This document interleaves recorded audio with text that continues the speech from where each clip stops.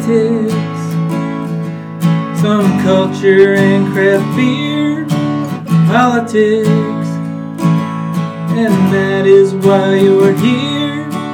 Politics, bottoms up. Welcome to Bottoms Up. Fred and Blotto discuss the politics of today, the culture of our lives, and the beer of our state.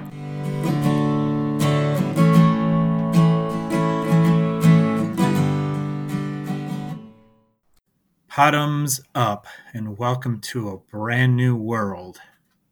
Episode 85. Coming your way. The sun hasn't stopped shining, not even at night. It's a brand new world. How are you guys doing tonight? I feel like I should have got some party favors and those little popper things. Poppers? Yeah, like you pull them and they like shoot confetti out everywhere. Oh, not the kind you sniff, Fred. No, I'm not even sure Knobs knows what that would be. I'm hoping he doesn't. We'll just carry on. Continue But no, telling us how you feel. I've been doing fantastic. A little lighter in the step. Yeah, like some weight has been lifted off my shoulders. It has. Like 300 pounds worth of orange shit. How are you doing, Blotto? Equally as well. I don't know that I feel the same. Like maybe it's my get down to business nature. Like, okay, that's done. Now we got to fix the country. So I've been more reserved in my gloating, if you will. Oh, Blotto, that's the beautiful part of it, though. Biden's already working. You don't have to worry about it. No, that's true. I remember, like during the campaign and maybe the transition, I've always hated the phrase day one. But you know what? He did a lot of the stuff he said he was going to do on day one. Yeah. I hope he celebrated a little bit after he, got done signing a bunch of EOs, but he did get down to business on day one. Yeah, so far he's kept his word. Yeah. That's better than 365 days times 4 from the other a-hole. He never kept his word one day of all those days. So you are clicking your heels, aren't you, Fred? Well, I definitely am trying to enjoy the honeymoon of it. I know it's not all, unicorns and puppy dog tails and all that kind of stuff, but you got to admit it's pretty important to get rid of the initial cancer, and he's doing what he said he's going to do. It's great to see people smiling again. I mean, I the day after I actually kind of woke up and it dawned on me when I was sitting in bed, and I was smiling then too. It's like, I'm just going to ride it for what it's worth. The honeymoon will go away soon. We know the ugliness is already going on Fox News, so just take it. Although that ugliness is laughable. Well, not in their world. That they believe it to be true. But some of the things that they're picking on are just, they're hilarious. He told that AP reporter, get real, man, give me a break. And that's a scandal all of a sudden,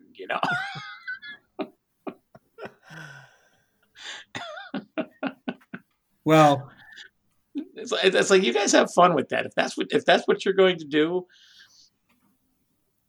good luck. I don't know. I just felt a little happier. The air seemed a little fresher. The sun was a little brighter, and there was a little glimmer of hope. So I'm a pessimist by nature, so I'm going to kind of ride this little wave while I've got it. So, well, that's reason enough to celebrate. Yeah. And we are going to celebrate. After we talk a little bit about our episode and the corresponding year of music that was, where are we at here at Knobs? 85. 85. What an awful year. I was just thinking that. I'm like, I hadn't done any research, but I'm just thinking we're moving into that mid 80s, and this was so not you and I, Fred. Well, no, see, I love 80s music, like the new wave stuff. To Yeah. this day, I'm still a huge fan. I'm SITE, stuck in the 80s. That I love that stuff, but the sites that I go to for this, it's mostly, or traditional rock and pop and stuff. So, Well, okay, but one of the reasons is because that stuff that you were a fan of back then and still are, it didn't have legs, like or longevity, right? It didn't have it didn't have staying power. So when we talk about that was the year that Night of the Opera was released, for instance, okay? That has a lot more gravity to it than to say that was the year that, Flock of Seagulls did their release. You know what I mean? Careful. I'm trying not to be. But I think you get my point, right? You can argue with it, but that's, the stuff that was produced then and the new wave sound, it was fun for that time for those that got into that. But it had it doesn't have life. The right radio stations are on. Yes, you can still listen to it. Yeah, I listen to it all the time. It's endless. No, it's not. Like it's I said, bottomless. I will accept it. Wonderful. I welcome the discussion on it, but really, it so much of the support of that genre of that time just comes down to personal preference. It's hard. It would be hard for you to make a case of there's a large body that supports that as significant, lens beyond the scale of time, music kind of thing, Whatever you say. I don't know. So what do you got? What do you got? Whitney Houston debuted her first album. You're leading with your big gun first, I imagine. Oh yeah, coming out of the gate flying. So what did Whitney Houston do in 1985? She debuted her first album, and you can't take it away from Whitney for what she was. She was iconic powerhouse. So I felt she deserved to make the list. Yeah. What the hell was the name of the guy, the music guy who found her? What the heck? I watched a documentary the other night on him.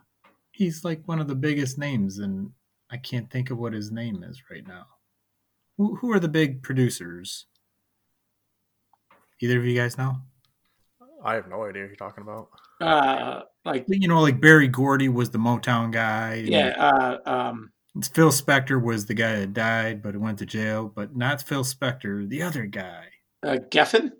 No, it'll come to me. But anyways, Whitney Houston was a big part of this documentary. So that's another reason I kind of put her on the list. Madonna did her first tour that year. This one I thought was kind of interesting. Michael Jackson outbids Paul McCartney for the Beatles publishing rights. Oh, huh. Paul McCartney, do you remember when that happened? I was always shocked that Paul McCartney let Michael Jackson outbid him. But it was chump change, $47 million. Yeah. I don't know. That just seems weird to me. And that's when all the Beatles stuff started showing up in commercials and stuff, because Jacko didn't mind selling out to the man. So, and then the other two notable things were there were some big music fests that year. Do you remember the Rock in Rio? The Rock in Rio. No. There was like 1.5 million people at this Rio de Janeiro festival. Hmm. And then there was the Live Aid. Live Aid. Yeah, I was going to say. Yeah, that was another big one. And since you brought him up, Mr. Greedy Bob Dylan released 2 albums that year, Empire Burlesque and Biograph. Empire Burlesque is a pretty good album. I've never heard of either one of these. I was listening to Flock of Seagulls. Yes!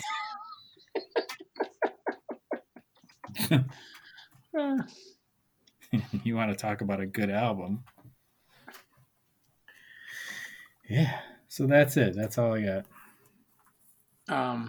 Well, I mean, Live Aid was huge, right? I mean, yeah, there was also the it wasn't a festival, but it was USA for Africa. Remember all the kids starving in, was it Ethiopia? Is that where all the starvation was going on? And yeah, they put together that band of about 100 people, and any big name and every big name was part of that.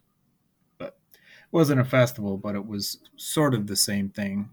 That was kind of when this year was kind of when those big charity concerts started kicking up. Mm-hmm. I guess in a sense that it was pretty notable. Maybe that's what the 80s music scene should be known for. Oh, yeah?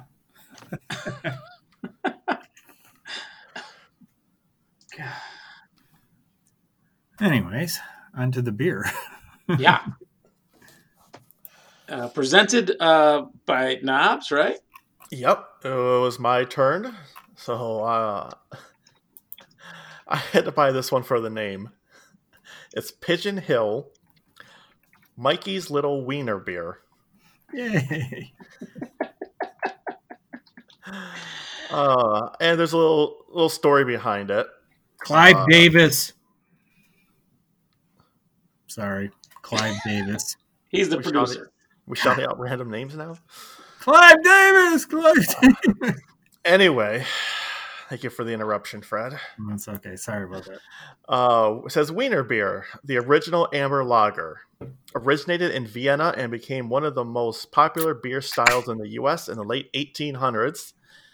These days, it is our owner Michael's favorite style, so we named this one after him. Little Mike. Little Mike. Little Wiener Beer. And I hope he owns a dachshund. Otherwise, there's more to it. Yeah, for sure. 5% ABV, so it is little in that regard too. Not really. It's slightly toasted, lightly hopped, infinitely drinkable. So I guess we'll find out. Very nice color.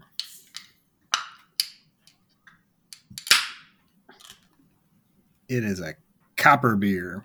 Copper to ruby. I'm sure it's not picking up, but the one thing I noticed about this beer when I poured it, it had a beautiful sound. Like the fizziness was just like, echoing through the glass. It was awesome. The magical fizz. I mean, it's something that I don't normally pick up. So it was noticeable. That is a beautiful color. For all that fizziness, I didn't get a lot of head, but that's all right, of course. Nor did I. Yeah, I got like a centimeter. What did you convert to metric? Yep. Okay. I'm so close to Canada. It just flip-flops back and forth every now and again. Well, I have to say, I don't pick up much on the aroma, but there's a nice beer smell to it. Yeah, I like the smell. Just this small hint of it. Yeah. I don't have much to compare it to, right? I don't know much about Vienna-style beers. I know that our brewer up at the place, he very much wants to do a Vienna style beer. It's on his list for 2021. So he's a big fan. So I have to tell him about this. I don't think I've ever had one, and if I had, I didn't know it was a Vienna style. And he does talk about how he feels like it's sort of the, the grandfather of beers.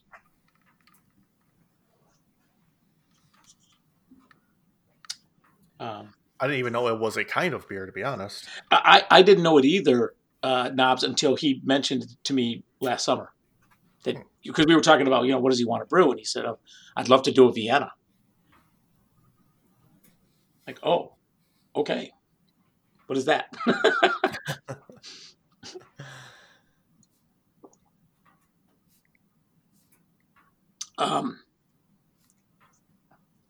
I don't know what's going to happen by the time we get done, but I know I'm going to be done with this beer. I really like it so far. I think it is actually very drinkable. I'm down almost half already. Is there a little bit of like citrus flavor to it? You guys are getting? Or is that just me? Well, that's that lightly hopped part, wouldn't it be? Is that? Maybe. I like it though. And yeah, Fred. I was gonna say, you know what I noticed about it is that it has like a real thick kind of mouthfeel, almost to the point where you don't feel any of the carbonation. It's almost like drinking wine to me. It's got like a smoothness to it. Where some beers you get the carbonation kind of gives you a little tingle or whatever. This has none to me, which is maybe that's the way it's carbonated is all those bubbles popped when I heard, when I poured it. Oh, yeah. Right? So it maybe it's no, just kidding. Who knows? Stranger things. It does have good mouthfeel though. I agree with that. There's it's not a thin beer. Nope.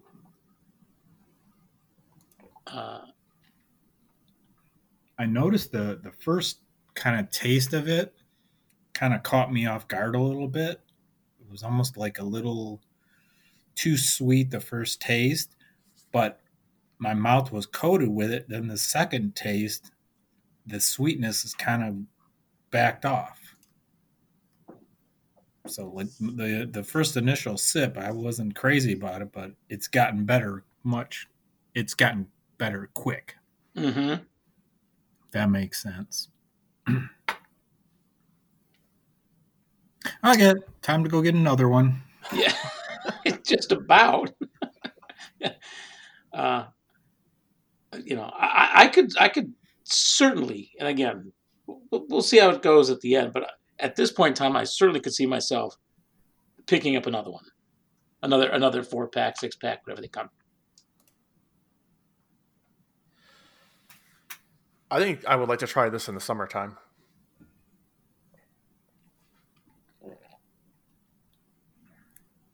Okay, we give you permission. Okay, thank you. That's what I was looking for. Does it seem like a summer beer to you? Yeah, that's what I was saying. It's a light enough, drinkable summer beer. Like it'd be good for the hot weather. Makes me think of fall. Really? Yeah. That I don't get. I mean, other than the color, but the marketing and the flavor, I see it as a nice year-round beer. Oh, we got the whole we got everything year down covered. Yep. All right, that's not too bad. Off to a good start.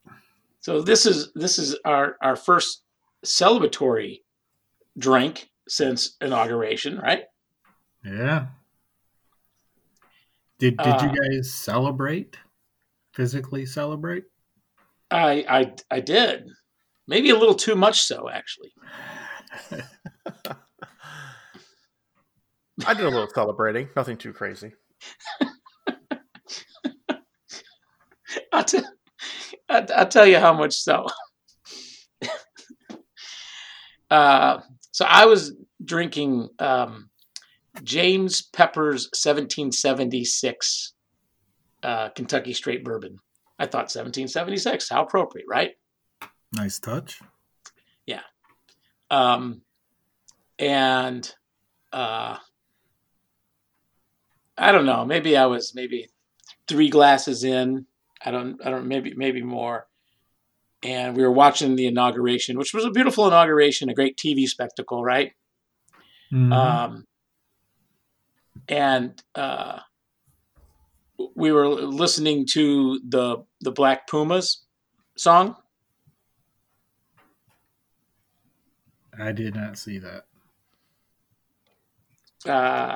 Knobs? I've never even heard of that. Okay. It might have been later for you guys. I don't know. So you're talking about the nighttime thing with all The the. nighttime thing, yes. Oh, okay. Where they had all the different artists all performing in different places. I think they were on the mall, but I'm not positive. But I think they were outside. Okay. Was it like the parade across the country or something it was called? Yeah.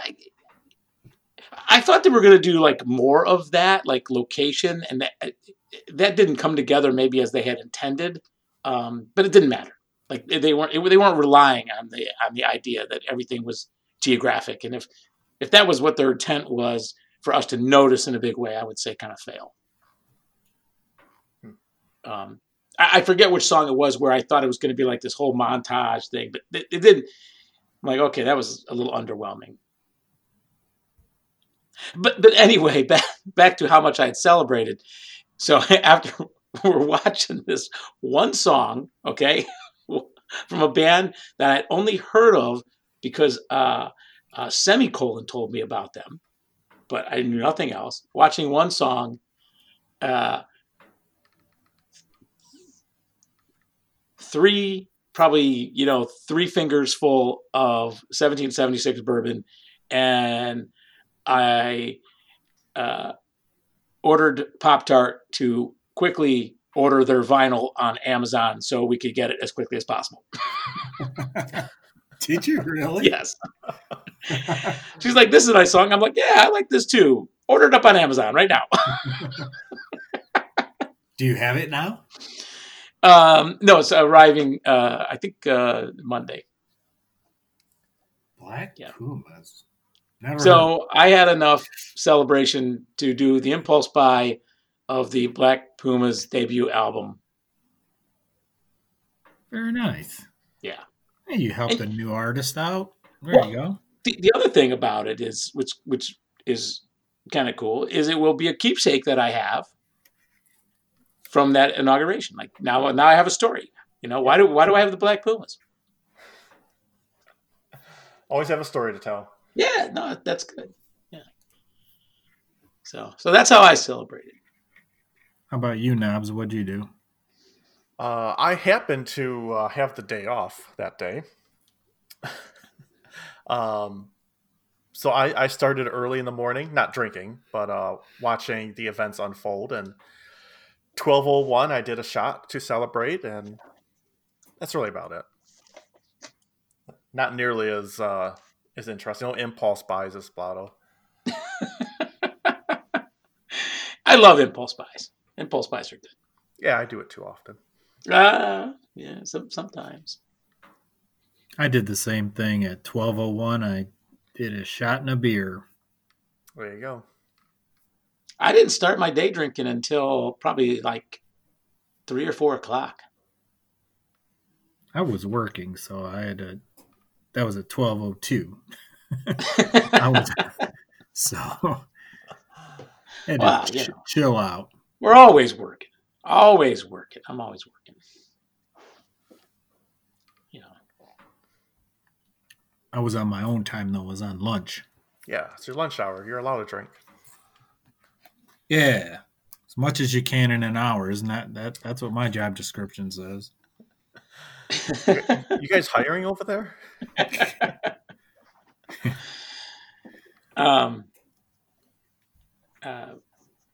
But you know, it was terrific, right? I mean, the inauguration was terrific. Even without the people there, they put on a good TV spectacle. There were no knuckleheads trying to create some kind of scene. I mean, I guess 25,000 of America's finest will, dissuade you. Deter you. I still was waiting, though, for some ass bag to light something on fire, just outside of the perimeter, just to put things in motion. You know what I mean? Not anything really threatening, but I just thought for sure someone would try something stupid. And I think you're right. I think that was 25,000 and the FBI, drones in the sky. I think they had everything pretty well pinned down. And it just goes to show you, really how weak their movement is. Yeah. They talk tough when they have their numbers, or when they're surrounded, or I should say shielded by social media. And it also, I mean, I don't know, maybe does it say something to the effect of they know that there was no steal, that they really, right? I mean, it's, if you truly believed, if you really, really believed that the election was stolen, somebody would try something, even if it meant their life, right?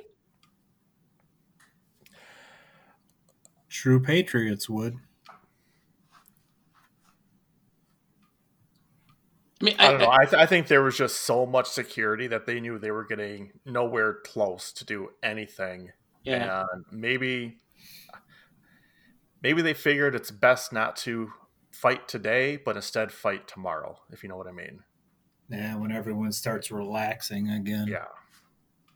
Well, so my concern has always been not so much going after the Capitol, but these 1 and 2 crazy people going off and attacking much smaller, less heavily armed locations.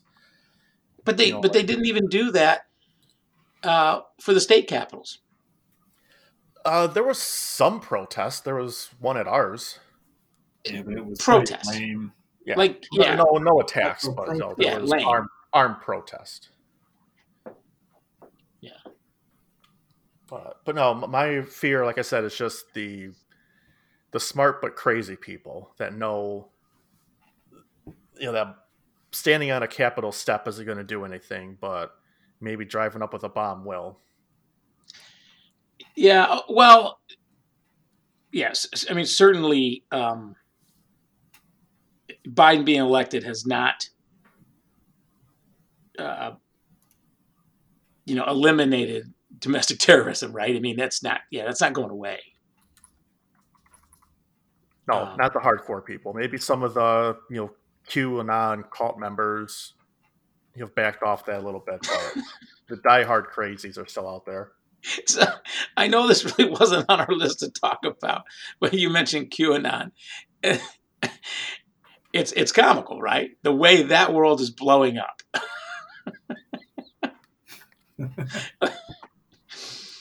It didn't take long, did it?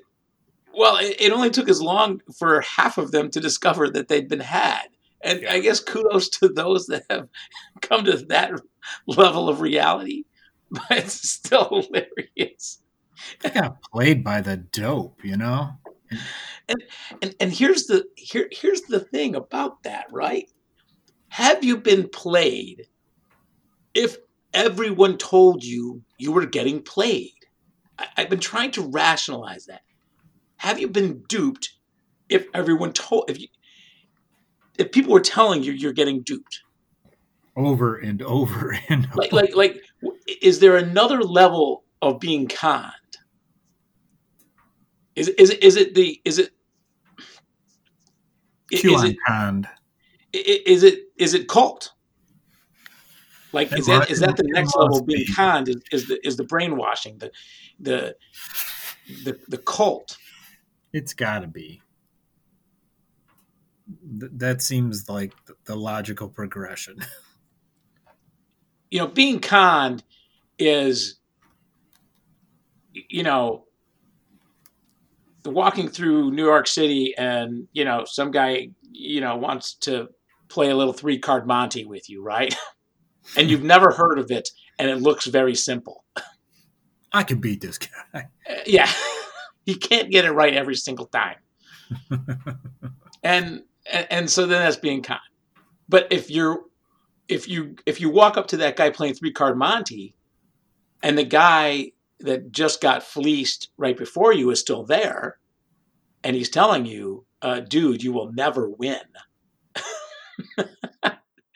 And you still give the guy your money. What is that? Is that being conned, or is that just like some level of ignorance that's beyond just being conned? It's got to be, right? Yeah. So I don't feel, obviously we don't feel any empathy for those idiots because they were told.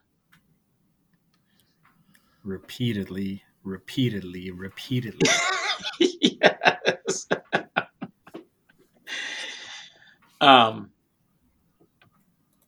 But anyway, yeah, I Well, they were. You know what makes it even more embarrassing is, okay, you got conned, dumbasses, and then really look at what you got conned about. Democrats eating children in the back of a pizza parlor. I mean, examine what you've been conned with. Unbelievable. yeah, I mean, The stupidity. I was watching some news talk last night, and or it could have been this afternoon, but the question was, they were talking about the QAnon supporters and who they are, and there must be different levels. Like there's the knuckleheads that are buying into everything, but then there's got to be like the a la carte QAnon, right? I'm not believing that John Podesta eats babies, but I believe that Trump's going to arrest James Comey. But I think I think from that particular segment, most of the panel believe that, yeah, the vast majority of them believe that Podesta's eating babies. That's a greater segment of the QAnon supporter than the a la carte guy who's just kind of picking and choosing his conspiracies. Where do you think they ever came up with that whole thing? I mean, what spawned that? I mean, of all conspiracies, to believe something like that is so over the top. I think, we don't want to play armchair psychologist, right? Why not? But I think people just want to believe stuff like that. What else are we going to do? Yeah, right. I just think people want to. There's people out there that want to believe that. Oh no, I get that, but why that? I mean, it's so weird and so far fetched. Okay, so let's say you're Q. Unbelievable. So let's say you're Q. Okay. I'm pretty sure there is no single Q, right? It's people that would post anonymously on the anonymous platforms. It's known to be at least 2 people. Know an awful lot about this for some reason. Know thy enemy. And yes, and so you start dabbling, right? And you're like, oh, let's see what takes. Do you remember during the Russian disinformation investigations, especially after the election, when these reporters were going out to what is it, like Moldavia or whatever, which was the heart of the fake news, and teenagers were writing all the fake news. That's the troll factories? Yeah. Okay. And when they talked to these kids that were writing these stories, what they found was the more outrageous, the more clicks it got. And so, if you want to write something anonymous that is going to go viral and get more people to hate Democrats, sky's the limit. It goes so far as to, a child sex trafficking ring in a pizza parlor. Well, the sex trafficking thing, I can almost see why they bite on that. But the cannibalism part, it's like, what are you talking about? It's just taking it to the next level. I don't want to talk about it anymore because it almost gives credence to the ridiculousness of it, So whatever. Yeah. I didn't listen. I wasn't able to listen to all of Biden's inaugural speech, but I did hear, some people talk about how outstanding it was. That's the best speech I've seen him give. I mean, yeah. I think it was truly coming from the heart, and yeah, I was impressed. I thought it was very uplifting and gave you hope. And it didn't sound that canned to me. It just sounded more natural than a lot of the stuff you hear coming out of him. No, it sounded very natural. The delivery was great, and so he believes it.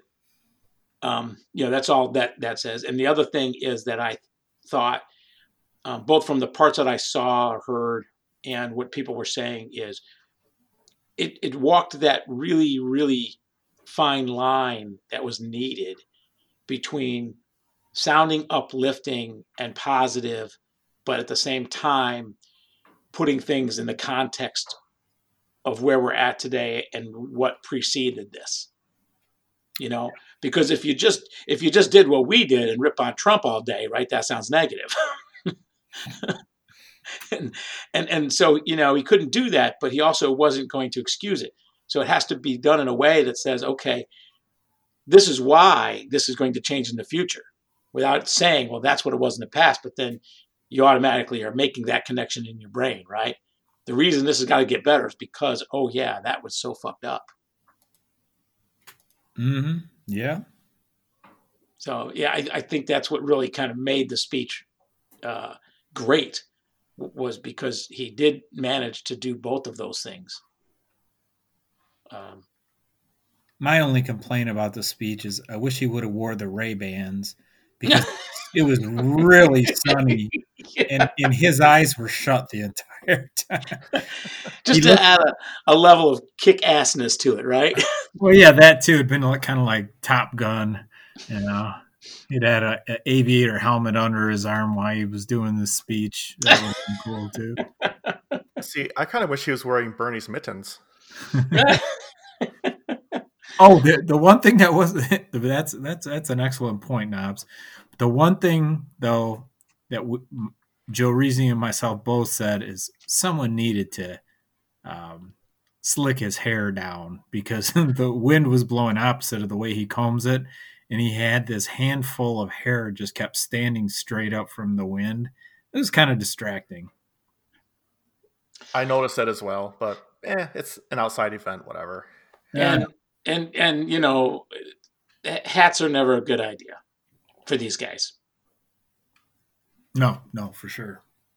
And why is that? Whatever, right? But, Rachel Maddow always says politicians should never put anything on their head. It's never a good look.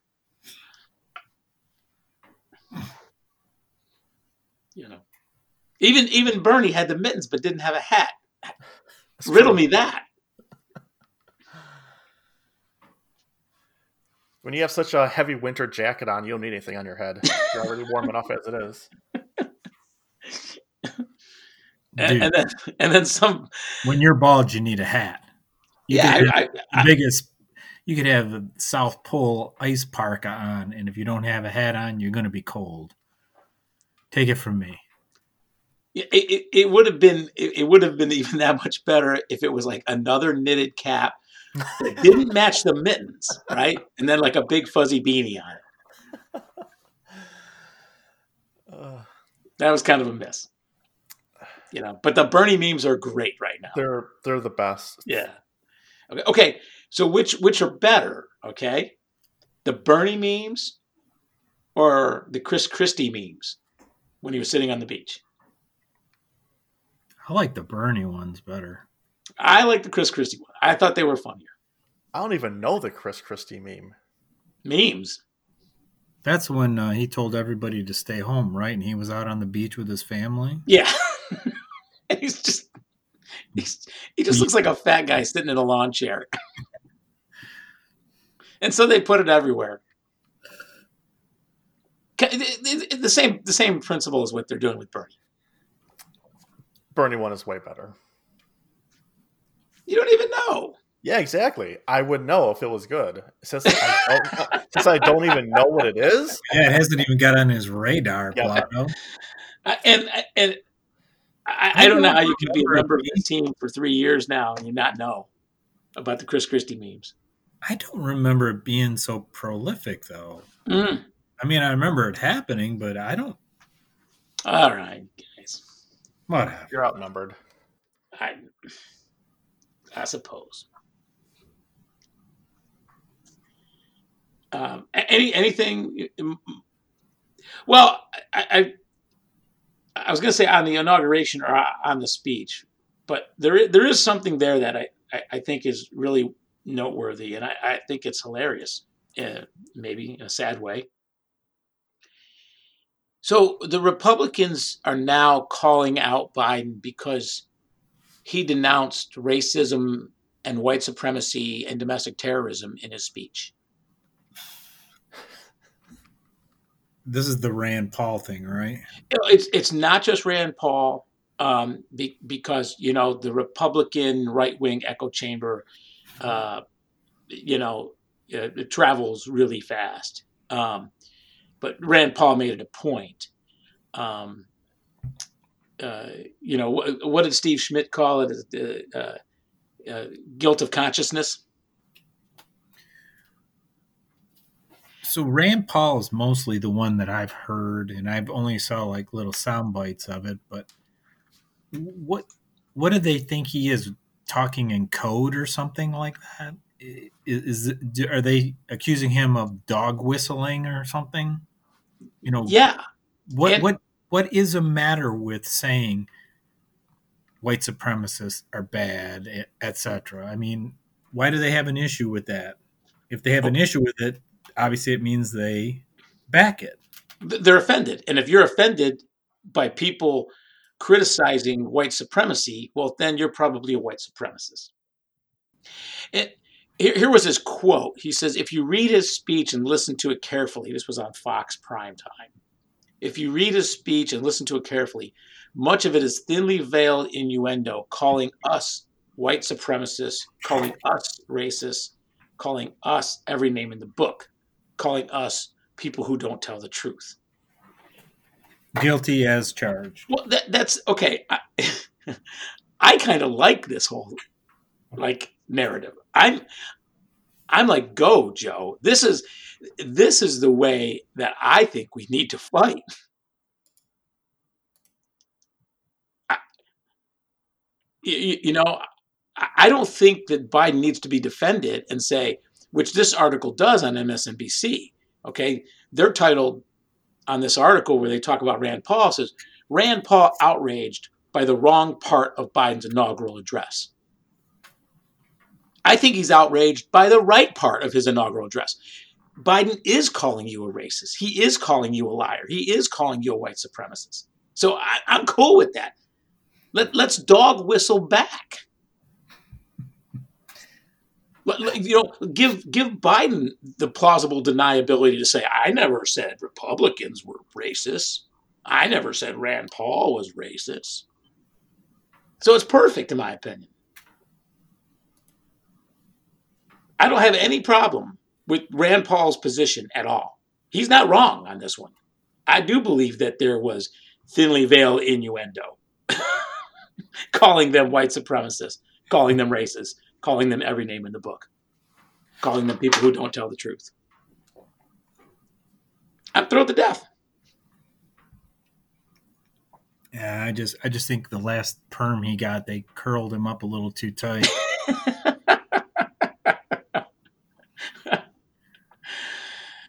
And yeah, I mean, if it stings, then you have a problem. Then you have to look in the mirror. You know?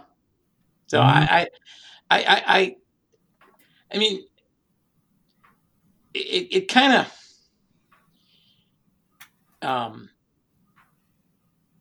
and maybe I went off on this last week or the week before, or maybe I haven't gone off on it yet. But, you know, Rand Paul and Fox News and the right-wing media machine, especially in talk radio, are trying to use those comments in a way that says Joe really isn't interested in unity.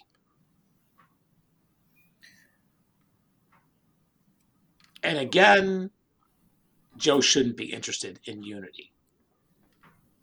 Unity is overrated. Screw it. Push forth your agenda. I'm not about unity. And here's why. Because they're not about unity. Oh, no way. That's the reason. If they were serious about unity, but you know what's happened to me, and I was kind of this way during the Obama years. I find myself tapping in to the right-wing echo chamber more than the left wing. And then when Trump was elected, I went back to the left wing. You know, it a little bit of it is, as you mentioned earlier, Knobs, know thy enemy. Mm-hmm. And so now that Biden's been elected, or even when he was president-elect, I was pushing the Patriot button on Sirius XM more than I was hitting the progress button. Because I wanted to hear what they had to say. I wanted to hear what outrageous spin that they were trying to put on to anything and all things that Biden and the Democrats were trying to do. And it's breathtaking. The amount of hatred that they are spewing right now. And it's not so much Fox News, maybe because they're not radical enough for me to listen to anymore. They've been left in the dust. They don't have a home. They don't have a listener, really. I mean, in numbers they do, right? I mean, but in terms of ideology, they're kind of squirming. But Breitbart Radio, Breitbart Publication, Patriot Radio, those kinds of things, they are frothing about Joe Biden. It's a little scary because, again, we talk about, is there going to be that idiot that does something? But just the hatred that they are trying to instill in what remains of their base is kind of shocking. And using things like this to try and do it. And so, when Rand Paul says, well, there's two things to it, right? When Rand Paul says that's thinly veiled innuendo, okay, obviously he's stung by it, so he's got to put himself in that. But it's also really trying to divide Americans. Because if you are going to use the plausible deniability and just take what Joe said on its face and on its surface, everyone should be against lying, white supremacy, terrorism, racism. Like, that's a pretty easy thing for everyone to get on board behind. So by calling it out, even if you didn't really think it applied to you, but calling it out and saying that he's saying this about other people, that's not unity. That's calling for division.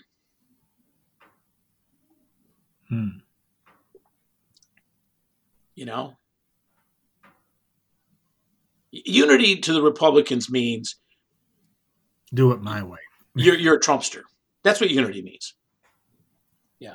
And some of this, like I said, I heard directly on talk radio in the last week. They don't want unity.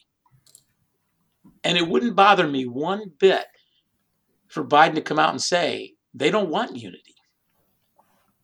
So why would I extend an olive branch to somebody that's just, going to knock it out of my hand? You know what? You made me think of something as far as this whole unity thing goes. The Senate. Mm-hmm. The Democrats own the Senate right now, even though it's just by the vice president. But why they would give any power to McConnell or anybody and with the R next to their name is beyond me. I mean, I don't know that they will or how far they'll take it, but I guess because it's a 50-50 Senate, traditionally they have tried to share powers and be inclusive. I wouldn't be.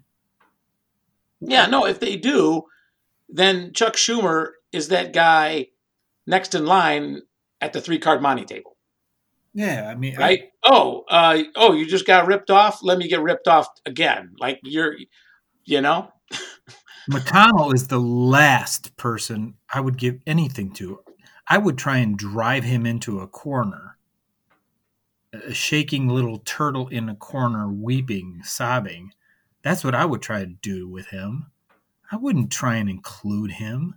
I wouldn't share. I wouldn't empower him in any way. Him of all people. Yeah, and McConnell's not interested in unity. No. I mean, what unification efforts did he ever make? Ever? He's been a nightmare since they got the Senate back during Obama. It's been nothing but hell since. I really hope when Biden talks about unity, I hope that he's thinking unity means my way or the highway. That's what unity means to him. I'll buy in on that. Yeah, right. No, that's what it ought to be. I don't know. We will see. Time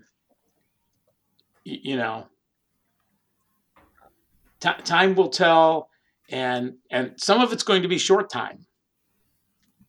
One of the things that I got to say, I was a little disappointed in the first presser.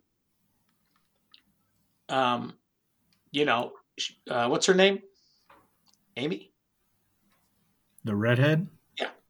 I don't know. She's got a silent letter in the beginning of her last name. I know that. We should know that, right? Because we always knew we knew Spicy's name, didn't we? Oh yeah. When because of the press conferences, tangent point here, they're showing the old press conferences from Sean Spicer. Psaki. Yeah. Her first name is Jen. Jen Psaki. Yeah. And so I've seen, recently clips of some of Spicer's pressers. How confrontational. Like, just when he walked up to the podium, the battle ensued. And then you see her up there, and it's like, we're just trying to report what's going on and answer your questions. And this doesn't have to be a confrontational thing. Is this your complaint? No. My complaint is... I was going to say, really? Yeah, no. My complaint is there was some of that typical political answering. And yes, we're not going to get away, get out from underneath it. Back around to this. But does Biden support, the criminal prosecution of Donald Trump? She's not going to answer that.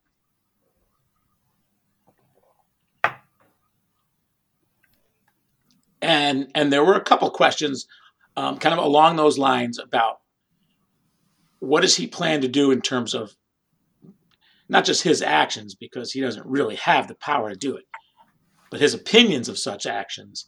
And, she gave the typical stuff that, we're going to treat the DOJ as, an independent arm, and they'll make the right decisions and those kinds of things. So it wasn't like it was 100% full transparency. I don't think you'll ever get that. And that's no, I don't think there ever will be. But as a citizen looking for, somebody making those more bold, our leaders making more bold opinions known about matters that I think are really important, and other people do too, or they wouldn't ask the questions. It can be a little disappointing. But typical politics aside, and maybe we shouldn't get caught into the typical politics aside, but okay, let's say we do that. It was refreshing to see normal press conferences. To me, that almost made me want to celebrate more than just waking up the next morning and realizing that the orange man child has now, drifted off. Left the building. The presser really made it seem like, okay, maybe some things, some institutions, they can be switched back pretty quickly. It's not a time to heal or fix. It can actually happen right away. And so that's what made me feel good about both the press conference yesterday that I saw a good portion of, and then a little bit today. It was kind of background noise for me, but kind of the same thing. I thought it was pretty great that Fauci looked like he had the weight of the world taken off his shoulders. He didn't have someone stepping on his neck.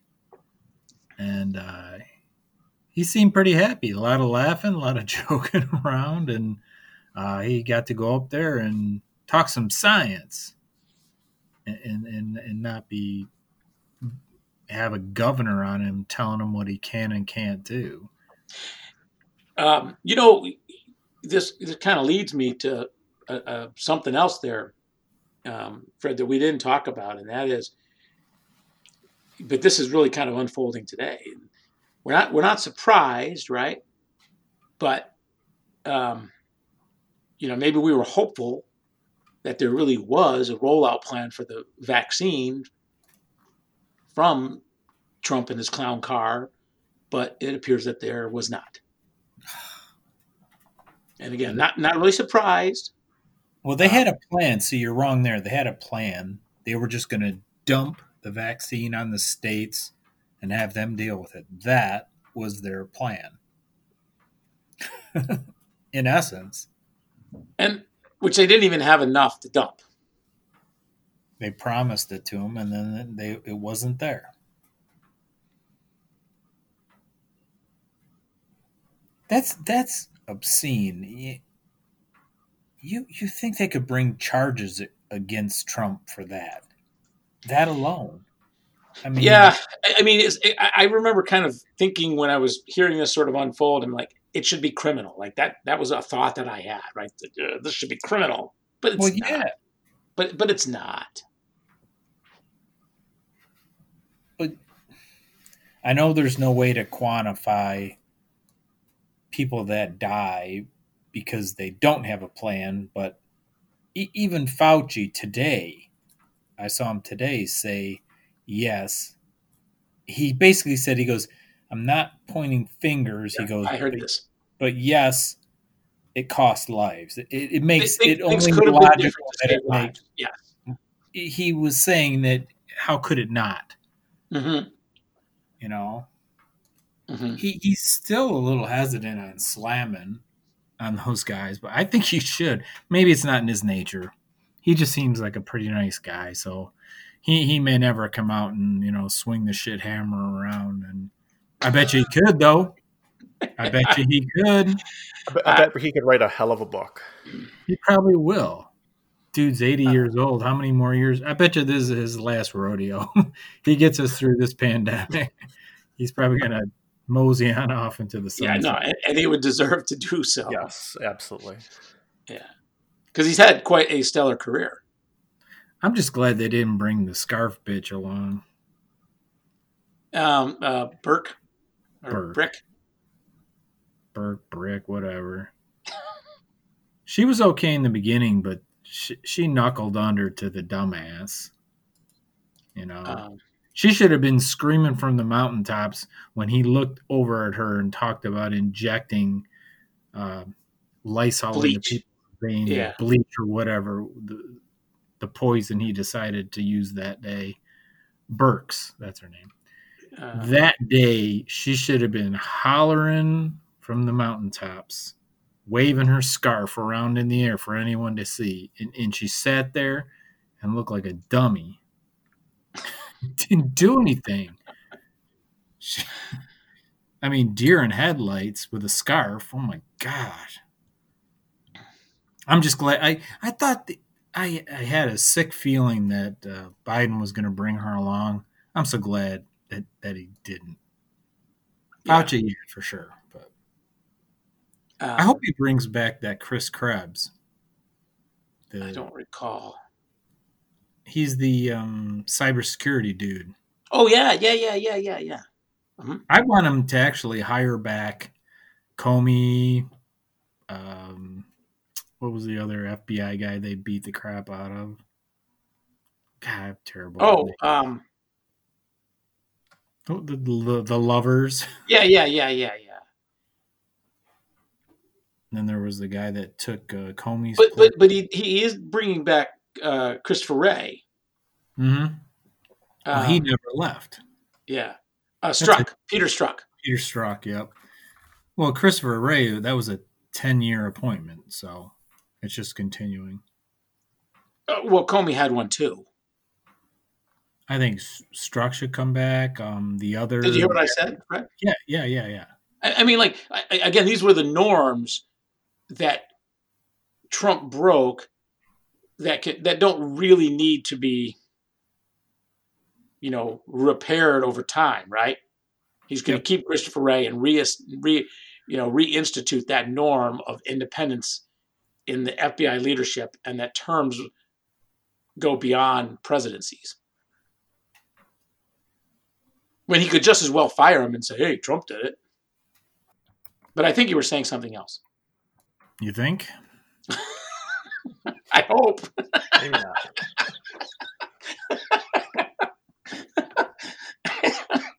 I don't think I ever have a point. I just meander. No, you always have a point. You always have a point for.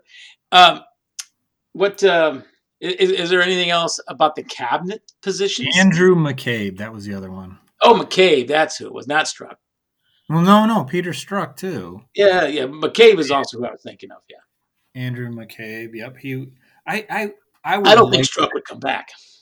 I would love for them to hire back every single one of these people. Vindman and his brother. What was the ambassador? The redhead. They were. Forget it. I was listening to Steve Schmidt today, and he went on a great rant on I think it was the Joy Reid show, and I told Pop-Tart, maybe I'm just going to sit out of Bottoms Up tonight and record Steve Schmidt, and then I'll just hit that play button. And he's the best. It was a great rant. And one of the things that he talked about was the difference from the Democrat side right now, the difference between revenge and justice, and that there needs to be justice done that isn't under or doesn't appear to be revenge,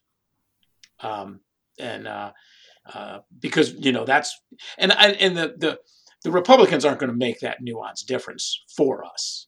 No. Right? They're going to call it revenge, but as long as it's done within, all of the guidelines of the law and justice, then it will be justice.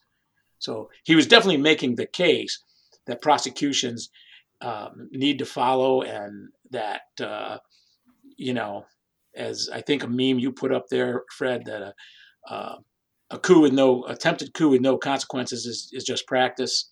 Practice run. And it's certainly going to happen again, and it could happen again even if they go after justice.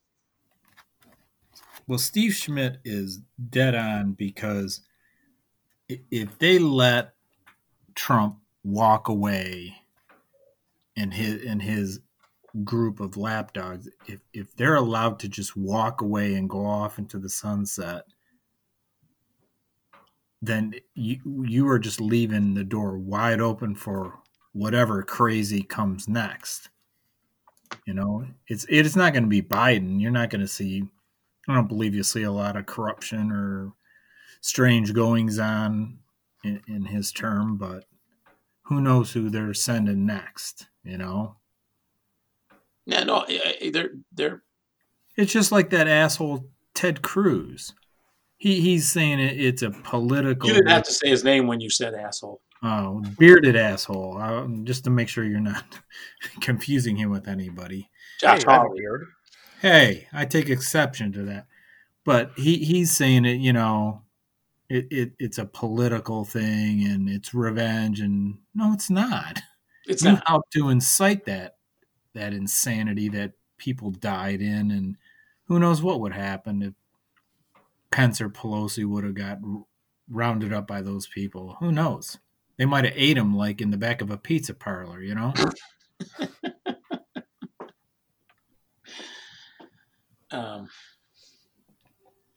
Yeah, no, justice should be done. It's very simple.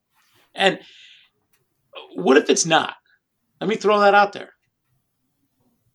Like, okay, we already answered one consequence of it not is it would likely happen again, especially if elections don't turn out the way that Republicans think they ought to turn out, because they have this thing in their mind that we're a country that's majority right-wing nuts, and we're not. But regardless of the consequences that something might happen again, Fred, how are you going to feel about just the lack of balls from the DOJ and from the Democrats and from Biden to actually go after? Like how much are you willing to tolerate from them over time before you're like, hey, these guys are not doing the job? Not doing the job as in they're out for revenge? Is that no? No, pursuing the injustices, pursuing Hawley and Cruz and Trump and Giuliani and Barr. Hello? Yeah, no. The question was to you. Like, how much tolerance do you have for their tolerance? I mean, Biden's already kind of hinted that he's looking forward. That's already out there. Do you think that's a smoke screen? I don't know what it is. You think he's going to I'm seriously concerned about it. Knobs, you're concerned about it, right? Yeah, I could easily see all these assholes just getting off scot-free. I don't want them to. I think that looking forward is fine, but you can't ignore what you're compelled by the Constitution to do. Correct. So that's kind of my question is there's two levels there. The first level is, okay, they open the door for more insurrection, for more people challenging legitimate election results. There's, more opportunity for them to just continue on with big lies. But beyond just that, the second level is, well, then why the hell haven't Democrats and the FBI and the state attorneys and the federal prosecutors pinned something on these guys, brought these charges to grand juries, and gotten the indictments? Is it because we're only I don't 2 know how days into a new administration? Huh? Is it because we're only 2 days into the new administration? Yeah. My question was more about time, right? I mean, I don't expect it tomorrow. I don't even expect it next week. We do have the impeachment coming up, but You got to get people in those positions still, too. yeah. But at some point it becomes too long, right? And not too long for the justice system. You know what I mean? Like we'll hear about somebody that appeared to do some piece of wrongdoing, some white collar crime, that happened in 2013, and then all of a sudden it comes back up in my, Facebook timeline that this person's, finally going to court. And that's just the way it works sometimes. I mean, I'd like to change that too, but I'm willing to accept that there's been, the slow roll of progress made through our judicial system. I mean, just an example with Trump is, the defamation / rape case against him. That's coming. That sounds like but it started in 2015. Yeah. I don't understand how something like that has a statute of limitation. For some states, it doesn't anymore. For most states, they've gotten rid of it. Yeah. So but, now it's... but that doesn't,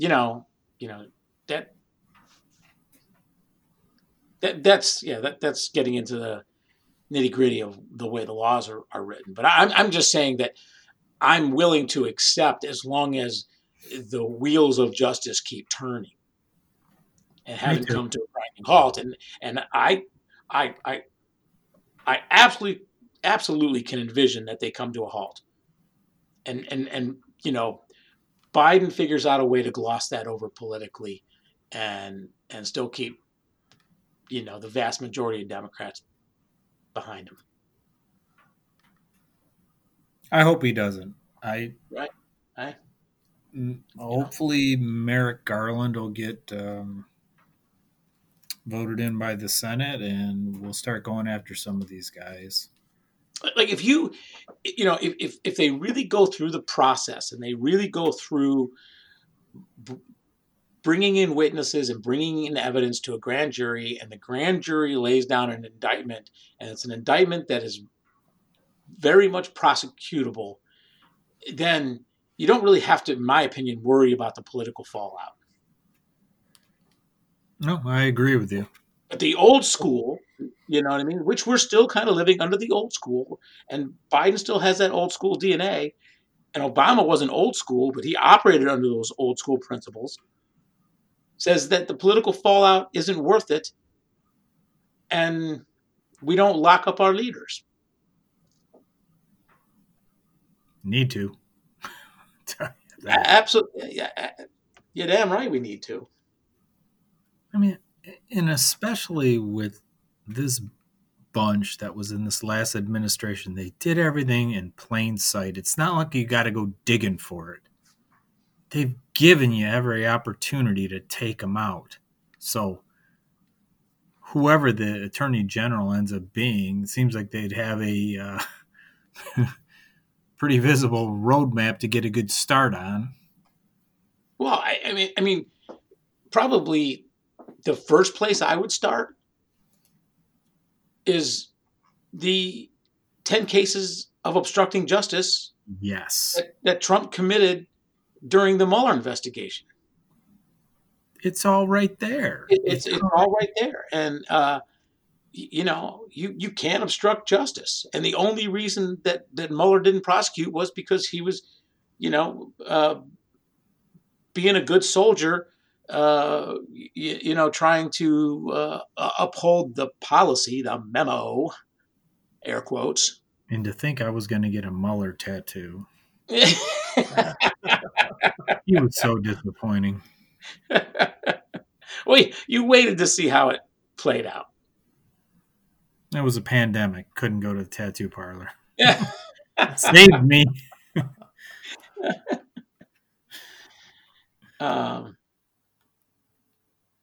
Hey, I don't know if there's anything else you wanted to hit on.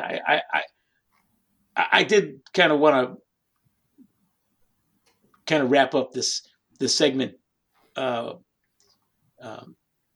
with a song. No, well, that's maybe where you thought I was going. No.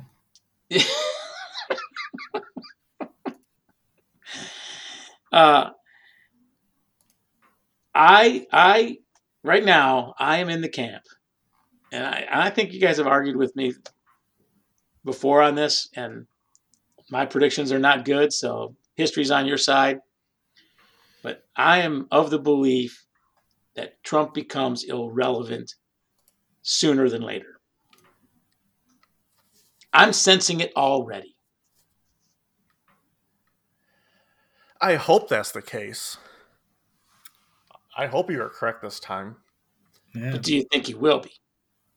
It's going to go one way or the other. There's going to be no middle ground. He'll either just fade away to nothingness, or he's going to have Trump TV create his Patriot Party, and it's going to be real scary in 2024. He There's does no middle ground to this at all, I don't think. Okay, creating a party takes work. He don't like work. And he doesn't want to work. So if other people around him want to create this thing and prop him up as some sort of, puppet leader, which he would do, I don't see them putting that much effort into it. And, as I read in this article today, his followers being kind of like the audience of Hee Haw, I don't think that they really want to put the work into it. Hee Haw. Does it take a lot of work? Yeah, it does. I think it does. I don't know. I mean, you just need to get the Yeehaws to donate their no, because here's why paychecks to them, and then they here's why members to create some TV ads, and there you go. Oh, hey, I really should check out here for a few minutes because Ezra Klein from Vox is on TV right now, and I need to hear his words. He's talking to Chris Hayes. I mean, I'm surprised their brains can fit on my TV screen. Those two guys. I know. I mean, like I said, I would love to go to a cocktail party with those guys, but oh my God, I would just be. I'd be in the fetal position in no time. You'd suffer a brain aneurysm. I know. They would like see right through me, like poser. Get the hell out of here. But anyway, no. The reason that third parties aren't successful in this country is because everyone wants to start at the top. So, Libertarian and Green Party or whatever, they want to play in the presidential politics, but they don't want to do the work of, starting with local parties, local races, and building their party that way. And that's why they basically fail. And, if you want to create the Patriot Party and have a movement behind it, you just can't jump into the political. Because what will happen is you're just going to chew up, votes from one party or the other, and it won't be a success. The Patriot Party either splits the Republican Party and they lose horribly in 2024, or it becomes the next Nazi party. Yeah, no, right. That's kind of what fascist parties really, what Steve Schmidt was calling it today, and he was referencing the fascist Nazi party, America First, in 1930 in the U.S. Mm-hmm. Yeah. So Hitler tried a coup at first. Yeah. And then he came back and became their dictator. So I don't. Again, that's why I'm saying I see irrelevance happening sooner than later. I don't think Trump wants to put the work into it, and I don't know that anybody else does. It's also really kind of strange in a way, but I like it. It's unbelievable to me how castrated he has become since he's been kicked off social media. Isn't it amazing? Like, why didn't this happen? I mean, we know why it didn't happen, but it should have happened 2 years ago. The last thing I have seen from Trump is when him and Melania got off the plane in Florida, and he went and stopped to wave to his supporters, and she just went straight to the vehicle. That's the last update I've heard about Trump, and that was 2 days ago. It's wonderful. It is wonderful. It is wonderful. It's a it miracle. is. And, we've got 2 years before elections, and maybe they're going to drag him out to some rallies to support some candidates that are maybe in some tough battles, maybe. But maybe some I just don't see him being relevant in that way. I'm hoping I'm right, of course, and like I said, I could be wrong. But and another reason that I am optimistic on this is as I mentioned earlier, I was listening to some right-wing radio this week, and they kept trying to force the issue that he's not irrelevant. So they kept telling their listeners that Trump is still our leader. Who was it? Marco Rubio, I think, came out today and said Trump is still the leader of the Republican Party. and so they're trying to fabricate the leadership. And when you're doing that, then you're definitely losing on substance. Like that kind of says to me, they know. No, he's still important. Oh yeah, Trump's still our leader. No. No, he's not. Anyway, so there's a quote from Game of Thrones similar to that, and it basically says, any man who has to say they are the king is no king. Yeah, you lead by just leadership and sheer will and determination. Essentially, your presence. You don't just say I am the leader and expect people to follow you. Absolutely. Well, you can follow me to the next beer, to the treasure trove. To the trove. Well, Knobs, I think we have a conundrum with beers this week. I think we all have our own separates, but we'll defer to you since it was your week. And what are you bringing forth? Yeah, the beer I picked up, and I really wish you guys could have found it. And Me too. Me too. Yeah. One, Rochester Mills is close to you guys, so I thought it'd be easier to find down there. Boy, was I wrong. And two, it's their peanut butter jelly time milkshake stout. Peanut butter jelly time, peanut butter jelly time, peanut butter jelly time. So, I thought that sounded fantastic. That's why I was so bummed I didn't find it. Yeah. Apparently it's seasonal, which whoever thinks about seasons. Blotto. Yeah. But yeah, it's a milkshake stout brewed with milk sugar, cocoa nibs, cocoa butter, and Concord grapes. Ooh. And for being a stout, it's only 5.2%. Yeah. Rochester Mills, they don't really amp it up much, I don't think. Because knowing that I couldn't get the peanut butter jelly time, I found something that I thought was close. So not that it matters at all because we're drinking in different locations, but I picked up a Rochester Mills English toffee milkshake stout. Sounds interesting. So tell us about it. Stout ale brewed with milk sugars and cocoa nibs. You share the cocoa nibs. I don't know what a nib is. But you got it. Proprietary 7 malt blend, 5.2% alcohol. and IBUs are 20. So I would imagine this is also going to be a little sweet. And I like milkshake stouts. I like the lactose sugars. And I actually like coffee, English toffee also.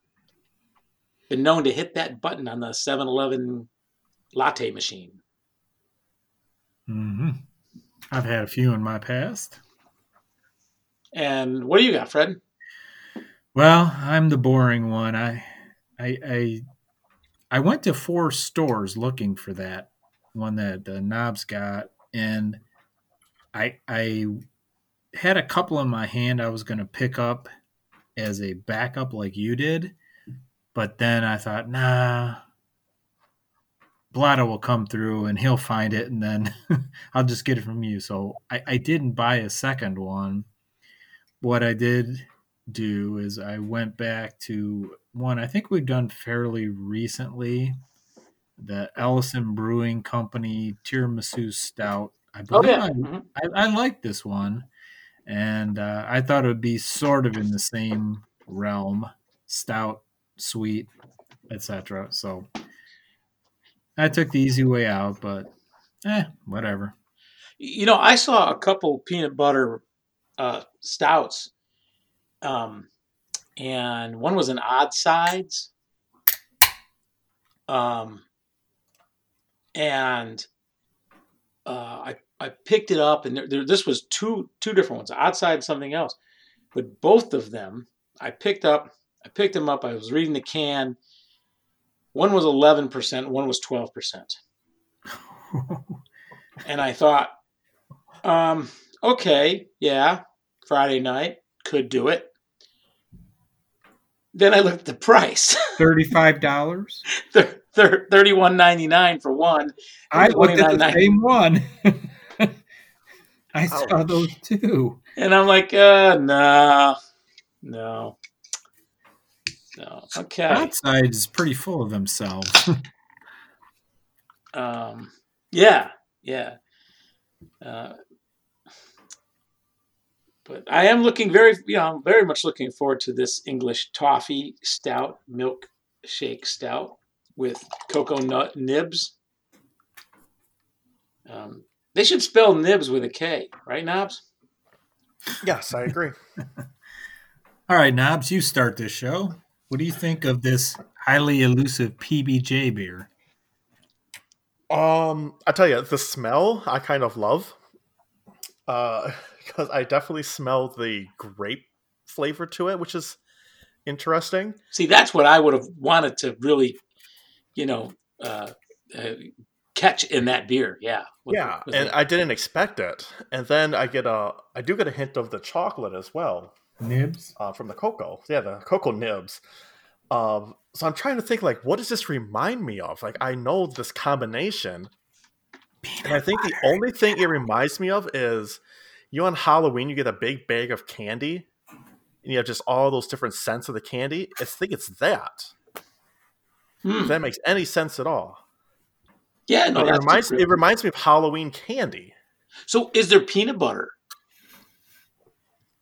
Yeah, I do get a little hint of peanut butter. Okay, so yeah, it's like Jolly Rancher and Reese's peanut butter cups all mixed together. Nice. For the smell, at least. The flavor, those elements are all there, but they're at about a 5, and I want a 7 or an 8. But that doesn't sound bad. No, it's not bad by any means. No, I mean, I'm saying that particular attribute, that maybe where you're getting some flavors, but not as much as you want. There's more things to say about our beer. If anything, they should take it as a compliment, because I do like the flavor so much, I want more of it. But there isn't, so I will knock them for that.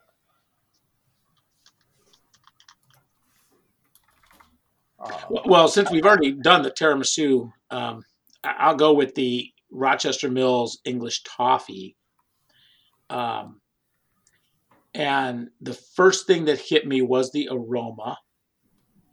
And it smells just like that English toffee that comes out of the 7-Eleven latte machine.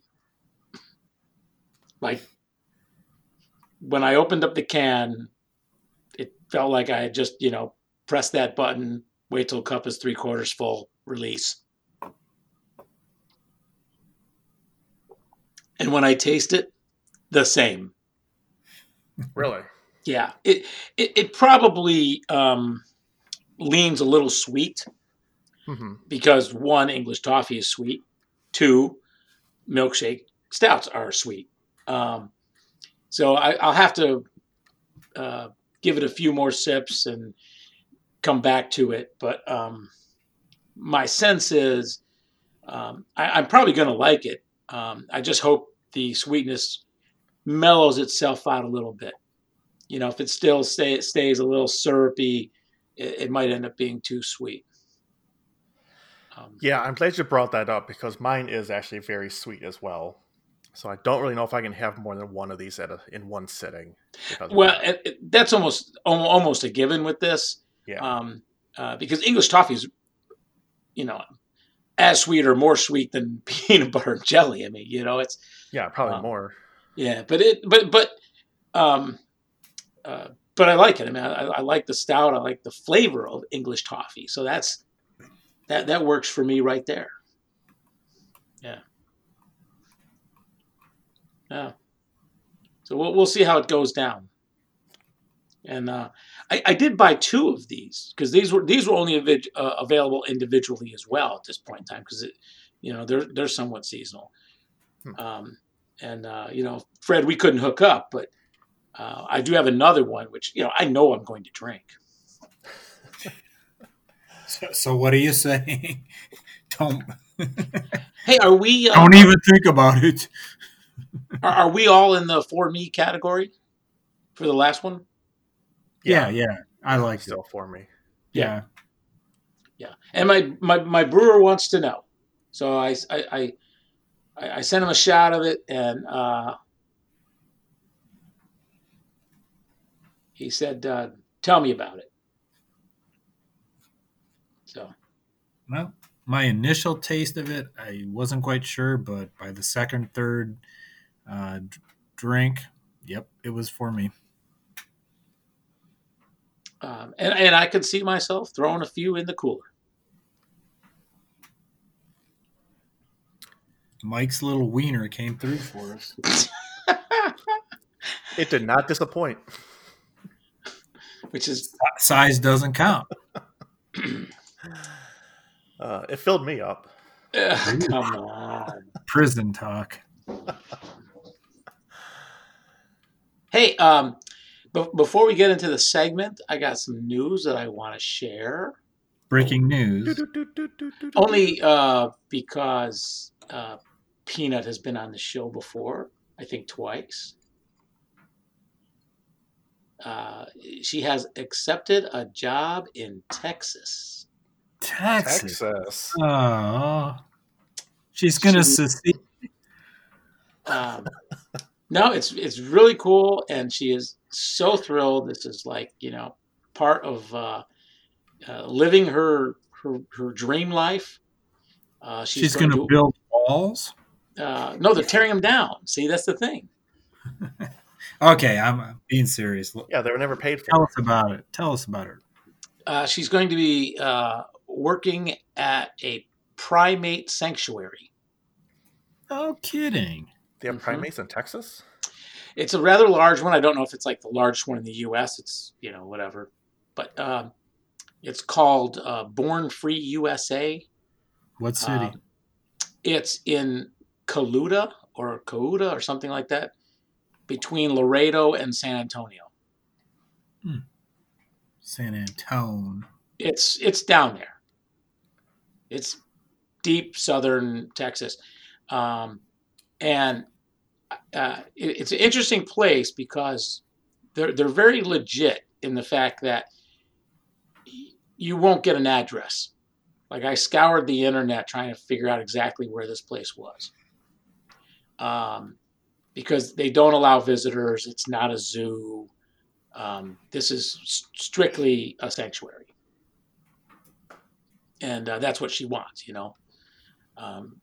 There's no, Monkey King. that runs the place.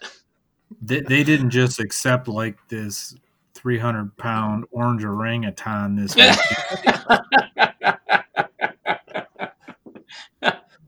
just asking. Yeah, so she didn't really have time to talk to me today about it. I knew she had a second interview, and she called me this morning and said, "Hey, I got the job. Got to go." That is awesome.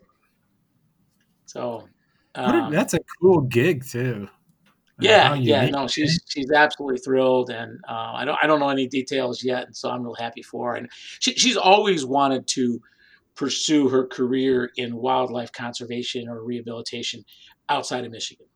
I mean, that was kind of always on her sights, and you know how this one worked out, whatever, and it did, and she'll be relocating down there soon enough and taking care of monkeys. That's excellent. You know, I had to look up what a primate was because Right. I didn't know the scope. You know, like all the species that encompasses. Yeah. Because I was thinking primate was just sort of the great apes. Nope. But primates are pretty much, you know, the little monkeys also. Yep. It includes all kinds of primates, including us. Is Peanut going to have to learn how to throw her poo at others? You know, I had that conversation with somebody already today. Of course you did. You can bet she's probably going to get poo flung at her. And that won't bother her. Like, that will not bother her in the least, you know. You know, monkeys do a lot of gross things, and she's very laissez-faire about such matters. So, yeah, rather exciting. Yeah, and it's one additional blue vote in Texas. True that. Yes. One more vote. That state one vote at a time. That's right. Every vote counts.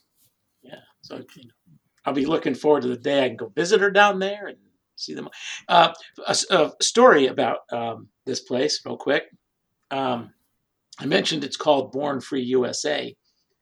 Fred, you may remember, I think it's early 70s, there was the movie called Born Free about the lion cubs.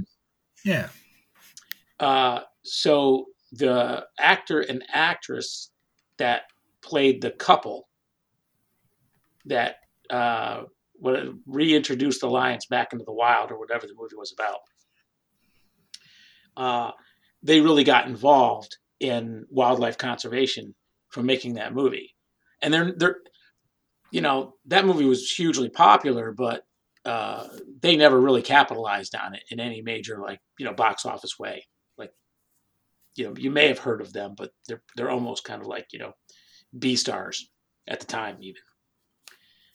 But they got really involved in wildlife conservation, and so they established this sanctuary really shortly after the movie was made.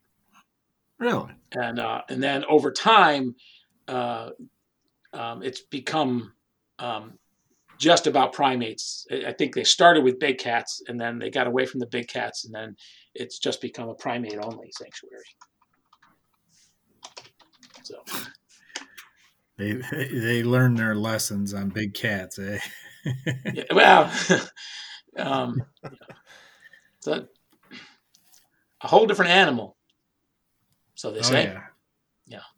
Do you remember that song "Born Free" by Andy Williams? Born Free. What was the title track of the movie, I believe? Yeah. See, we did have singing today. Look at that. Peanut butter jelly time, peanut butter jelly time. That's almost rapping. That's your definition of rap.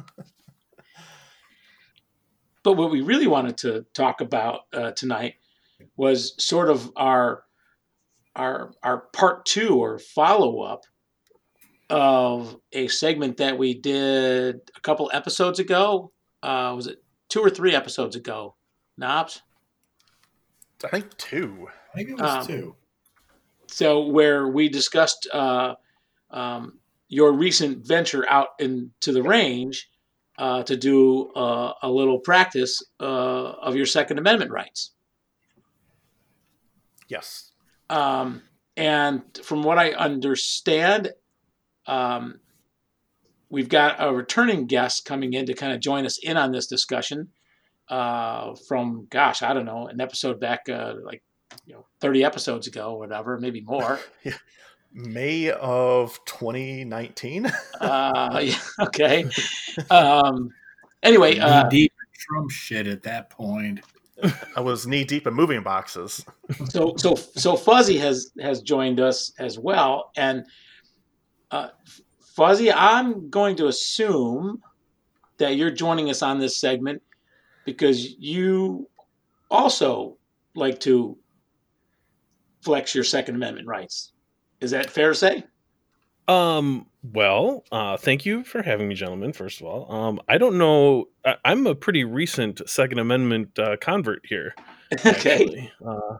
Back when I was last on the podcast, I don't remember what we talked about at the time. It was probably just a fair amount of Trump bashing. I'm not sure exactly, but you're a listener. That's good.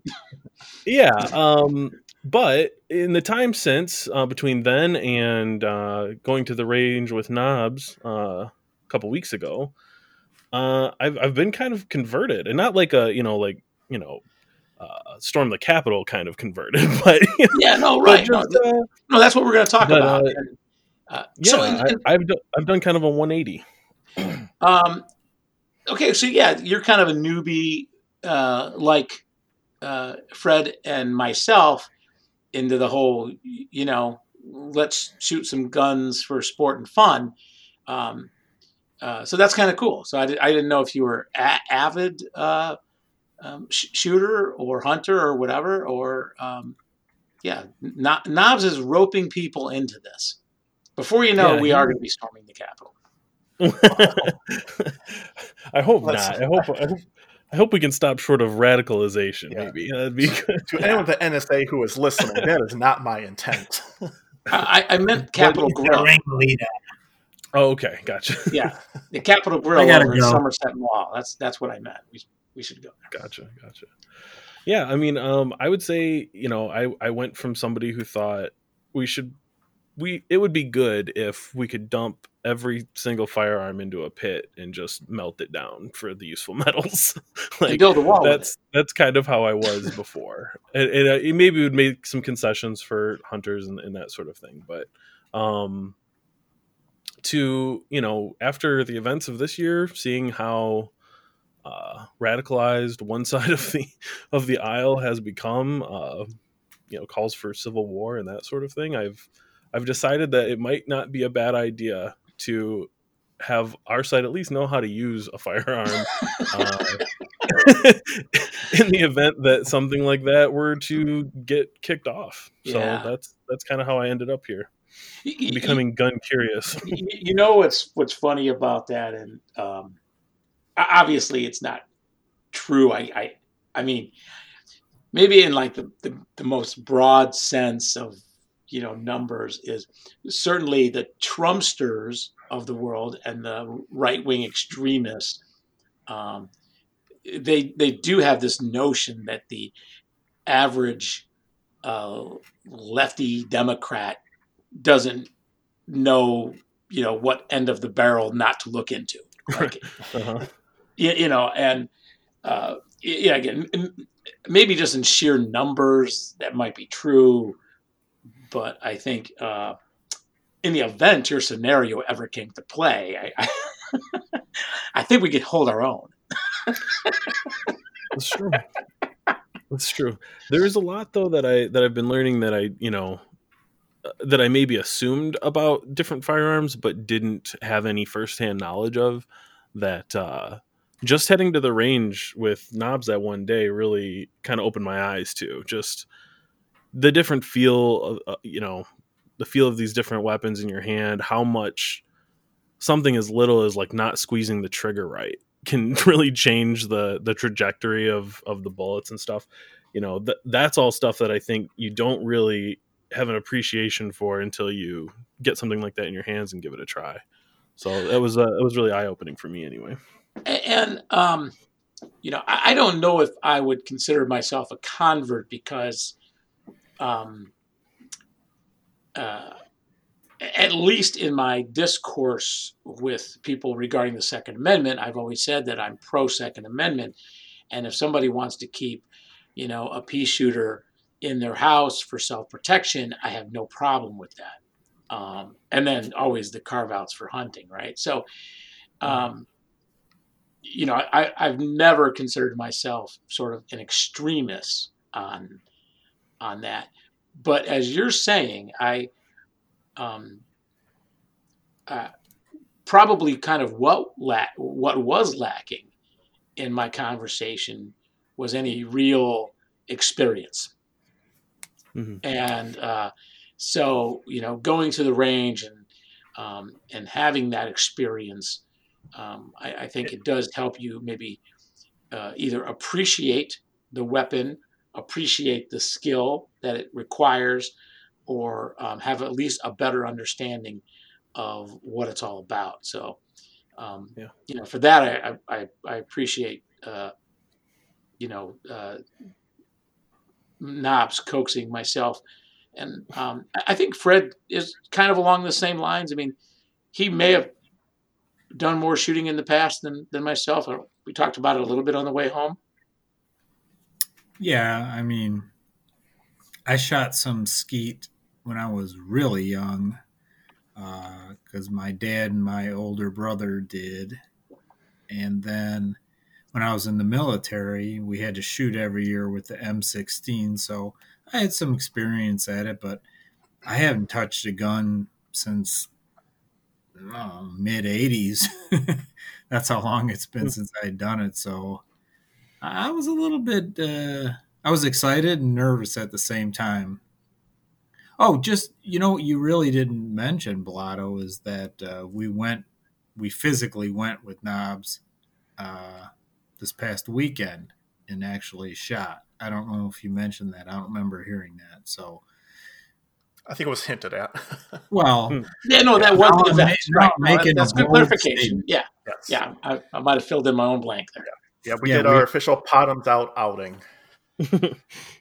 And we did not drink while we were operating said firearm. Yes, completely sober. Completely. And just not that it really matters. It was a beautiful day. It was one of the most beautiful days ever, honestly. That's because you were shooting your guns, Knobs. No, I pulled up to the range and I was just like, oh my God, it is beautiful. It was that perfect snowfall where all the snow was sticking to the branches. It was awesome. It was a great winter day. I saw the pictures. Everything had a nice little coating of white snow, and you got to ruin that with a bunch of busted orange clay. There were a lot that weren't busted. Yeah.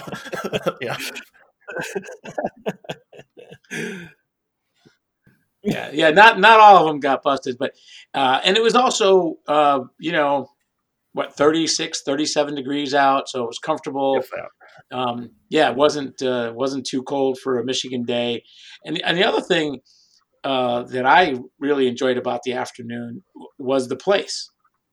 Yep. It was very well suited for a newbie to feel comfortable. I mean, there were a few other people around. They were kind of coming and going. We stayed longer than any other particular group. But it was very well set up in terms of the shooting ranges. Yeah, that range is fantastic, and I really like that it's just state land, and they went through and set it up like that.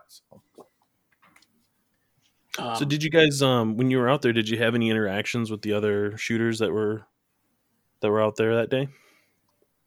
Knobs did. Yeah, I did. No one else did, though. With the guy shooting the bazooka. There was a guy with a little mini AK shooting. Is that what that was? Yeah, that was. What did you call it again? Zestav, I think it's called. Zestava. That's funny because that guy was there the day that Knobs and I went as well, and Same guy. it was the same guy. It was the exact same guy, and I had a message Fuzzy about it. As like that same guy with that little mini AK is still there. So, We had a similar reaction that you guys did, I think, when that thing went off. We're like, oh, what is happening over here? was that? What the fuck is that? That thing was excessively loud. Mm-hmm. That was It's funny amazing. you brought that up. So, Fred, this was one of the things that I listened to the episode that you guys were talking about guns a few weeks back, and I think it was Blotto who said something like, there's no reason anyone would ever need an AR-15 or something to that effect, and just seeing and hearing and actually feeling all these different weapons being fired really made me realize that there are guns for different situations for sure. Like that, the AR-15 and that little whatever Frank Zappa gun that Zastava. There you go. They're so loud. I mean, I couldn't get over the volume of those things, even with ear protection on. I was, my head was ringing afterwards.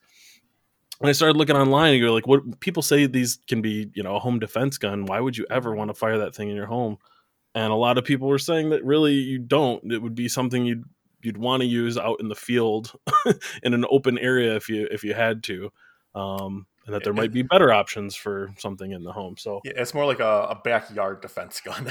Right. You're trying to, hold a position somewhere, not necessarily, stop a guy in your house But there's a flip side to that too.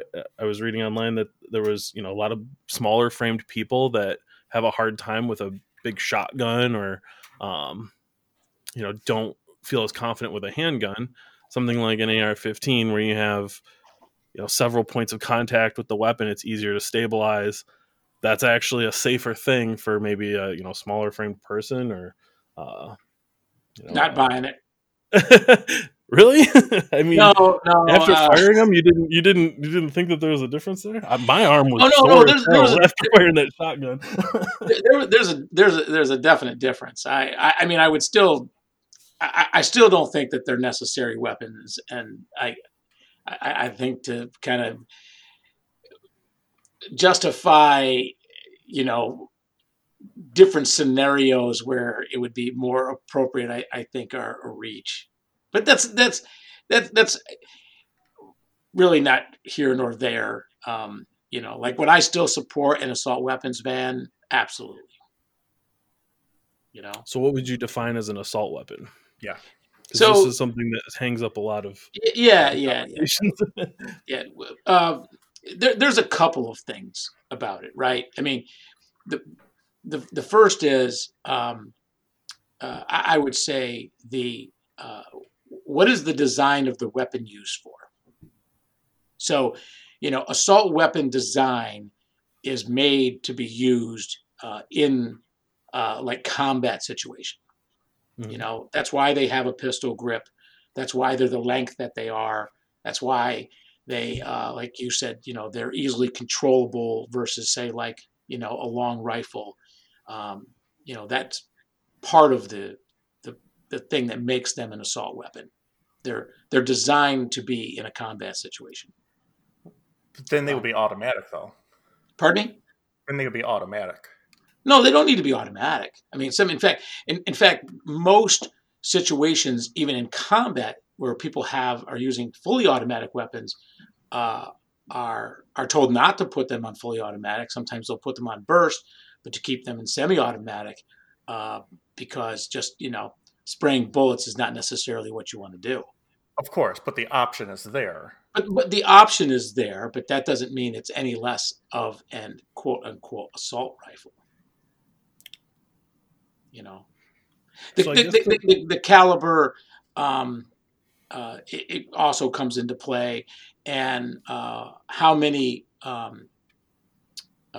magazine capacity is also something that I don't really get behind, and Knobs knows this because I kind of brought it up even with his handgun.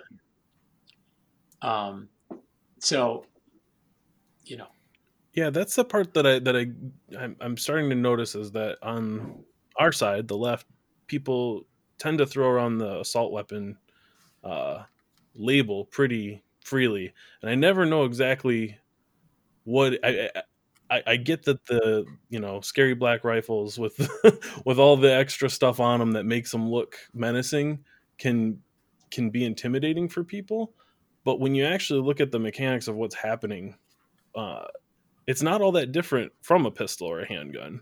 It has a longer barrel on it. It fires ammunition that travels at a higher velocity, but you can get a lot of shots into a handgun, like you were saying. The magazines on that Glock, I think, what did that hold? Knobs, 18 rounds, 17. Yeah. As I said, really, it really is a matter of what the rifle is designed to do. That to me is where I kind of draw the line. And it's not a great home protection piece. I mean, again, weird like scenarios of small people that need help, that want to hold a gun in a more stable way or whatever. But if you've got a loaded AR next to your bedstand at night, you've got a more serious problem. Yeah, I'm not saying it has to be loaded. I mean, but any gun can be loaded pretty quickly. It's not true. That was a bit hyperbolic. Sure, but I get what you're saying. There's a difference between somebody who's like sleeping next to the thing with it under their pillow versus, it's in a gun safe and keep it away for the kids and stuff. Yeah.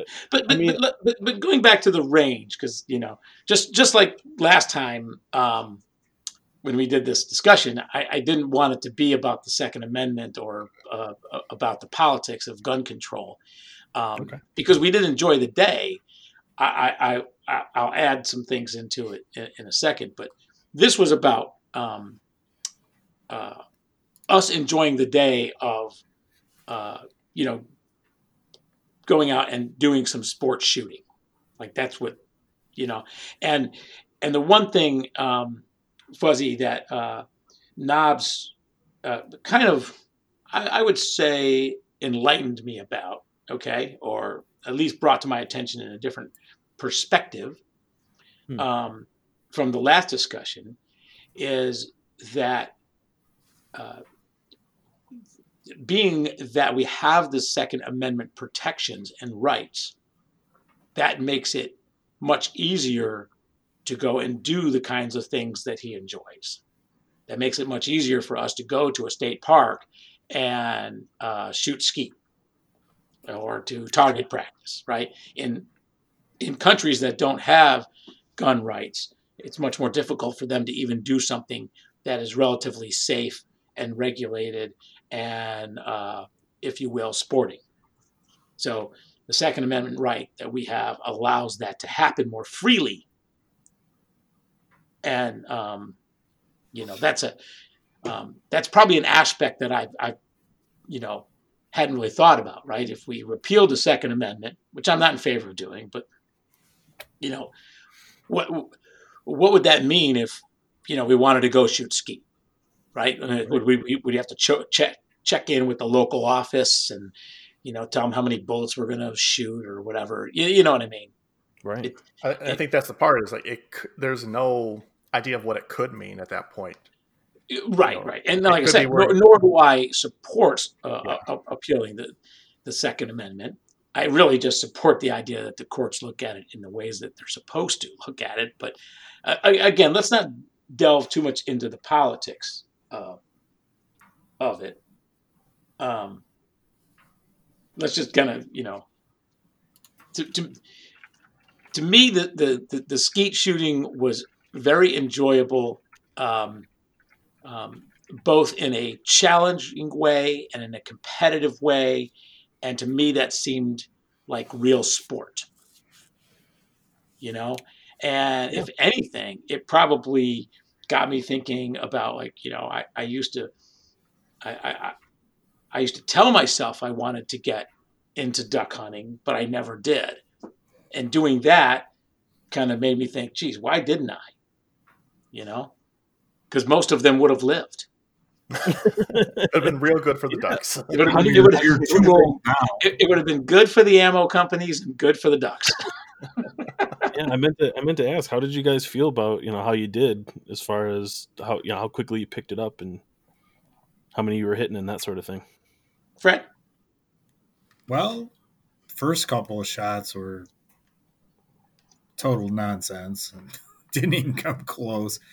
But I hadn't touched a gun since the mid 80s.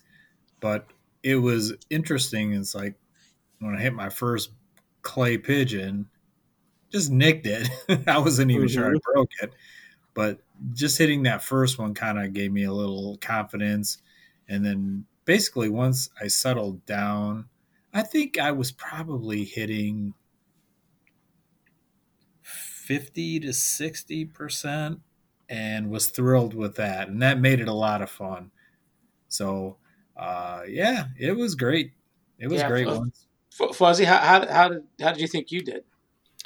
So I was pretty nervous. I'd never shot a long gun like that, a shotgun or anything like that. I'd fired a couple pistols out at a grandparent's house, at beer cans and stuff, but never anything like that. And that's what we started with. And I'm pretty sure I missed my first couple shots, but I think I hit the third. And yeah, just seeing that thing bust apart in the air was a really cool feeling. Mm-hmm. And I started to get the hang of it, and by the end, I think I was hitting most of them, and felt like I was really on a roll. And yeah, I mean, it's like you said, the sport of it started to come into view a lot more, and just the fun that I was having doing it. And I think that's a thing that gets discounted a lot, when you hear people talk about gun rights and the Second Amendment and that sort of thing. Is like it is just very fun to blow a thing out of the sky with a shotgun. Yeah, no, I concur, and I'm right with you, Fred, and I mean Knobs and Fred can disagree, but I thought I was also probably in that 50 to 60%. Sometimes I'd get on a little roll, so I felt like I was driving that average up, but then I'd miss. I think the only thing that was keeping you guys down in a lower percentage like that is that we had 4 very different shotguns on that table that we were all swapping between. So there was no chance for you guys to get the feel of one in particular. So they're all very different how they shoot, even though they're all 12 gauge shotguns. I think that's part of it, and just certainly comfort with it. I mean, it still was new, and Fuzzy, kind of like what you said. There's a nervousness to it. Yeah, I went through like 2 boxes of shells, so that's about 50, right? 50 shots. I'm not sure that I ever felt completely comfortable, when I was getting ready to shoot. But to your point, Knobs, the time that I did the best was you guys were still in the handgun range, and Bubba and I went back over to do the skeet, and I used the same gun. I believe it was Mike's. That one that kind of looked like Jed Clampett might have owned it. Yeah, the single shot break action. Yeah. Yeah, the break action. And I went on a little roll where I hit I wasn't counting, but it was like 6 or 8 in a row, but I just used that gun. And that was probably, the one time that I was, probably more consistent with what I was doing. Mm-hmm. So yeah, I think, consistency matters if you want to get a little bit better at it. But my goal wasn't to, keep up with you and the other guys that were there. My goal was, to hit a few. And so I was pretty happy with what I hit, And we obviously weren't keeping score or anything. It was just a fun outing. And the other thing that I noticed, and Fred and I talked about this on the way home, was, and I think he agreed, I seem to do better when there were 2 shooters. Yeah, I noticed that. There's a few people that were better when it was a little versus competition.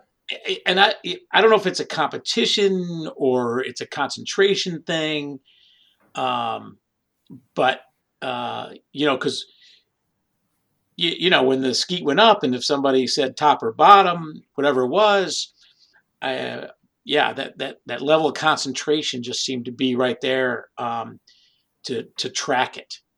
And that's a big part of shooting skeet is learning how to track, and you could feel whether or not you hit it, because there were times where I felt like I tracked really well but still missed, and right, that's probably a normal situation.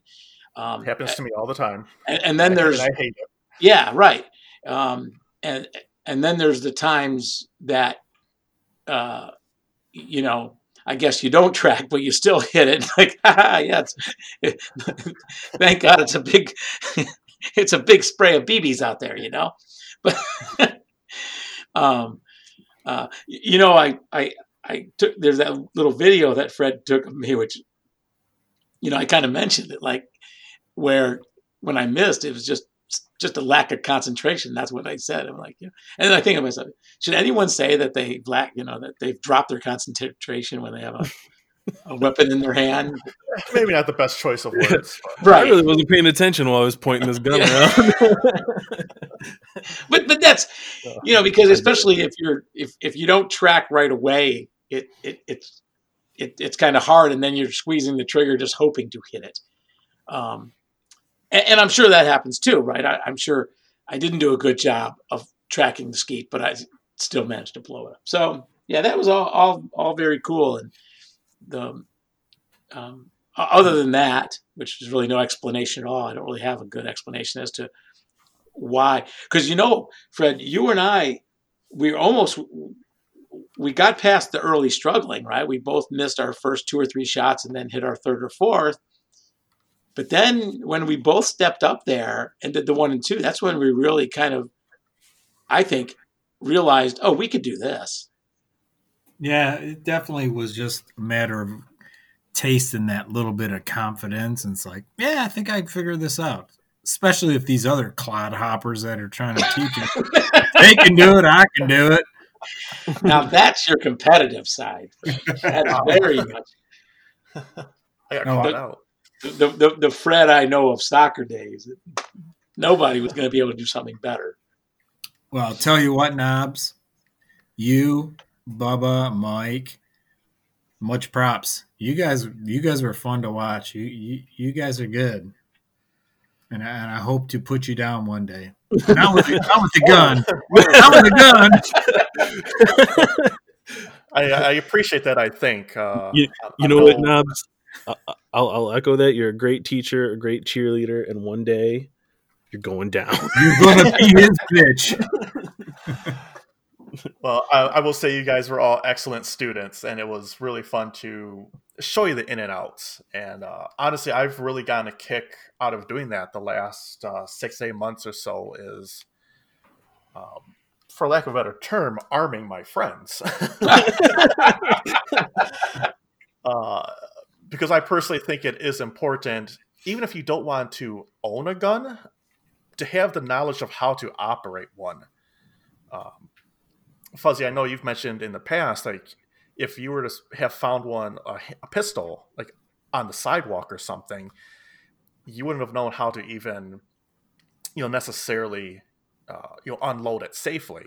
You clear it, yeah. And that's I would have known which end not to point at people, But there's things like, safety measures like keeping your finger off the trigger at all times, and keeping the safety on, clearing the chamber, dropping the mag out. All that stuff is just not as intuitive as you might assume it is, and it's been good to get some experience with that.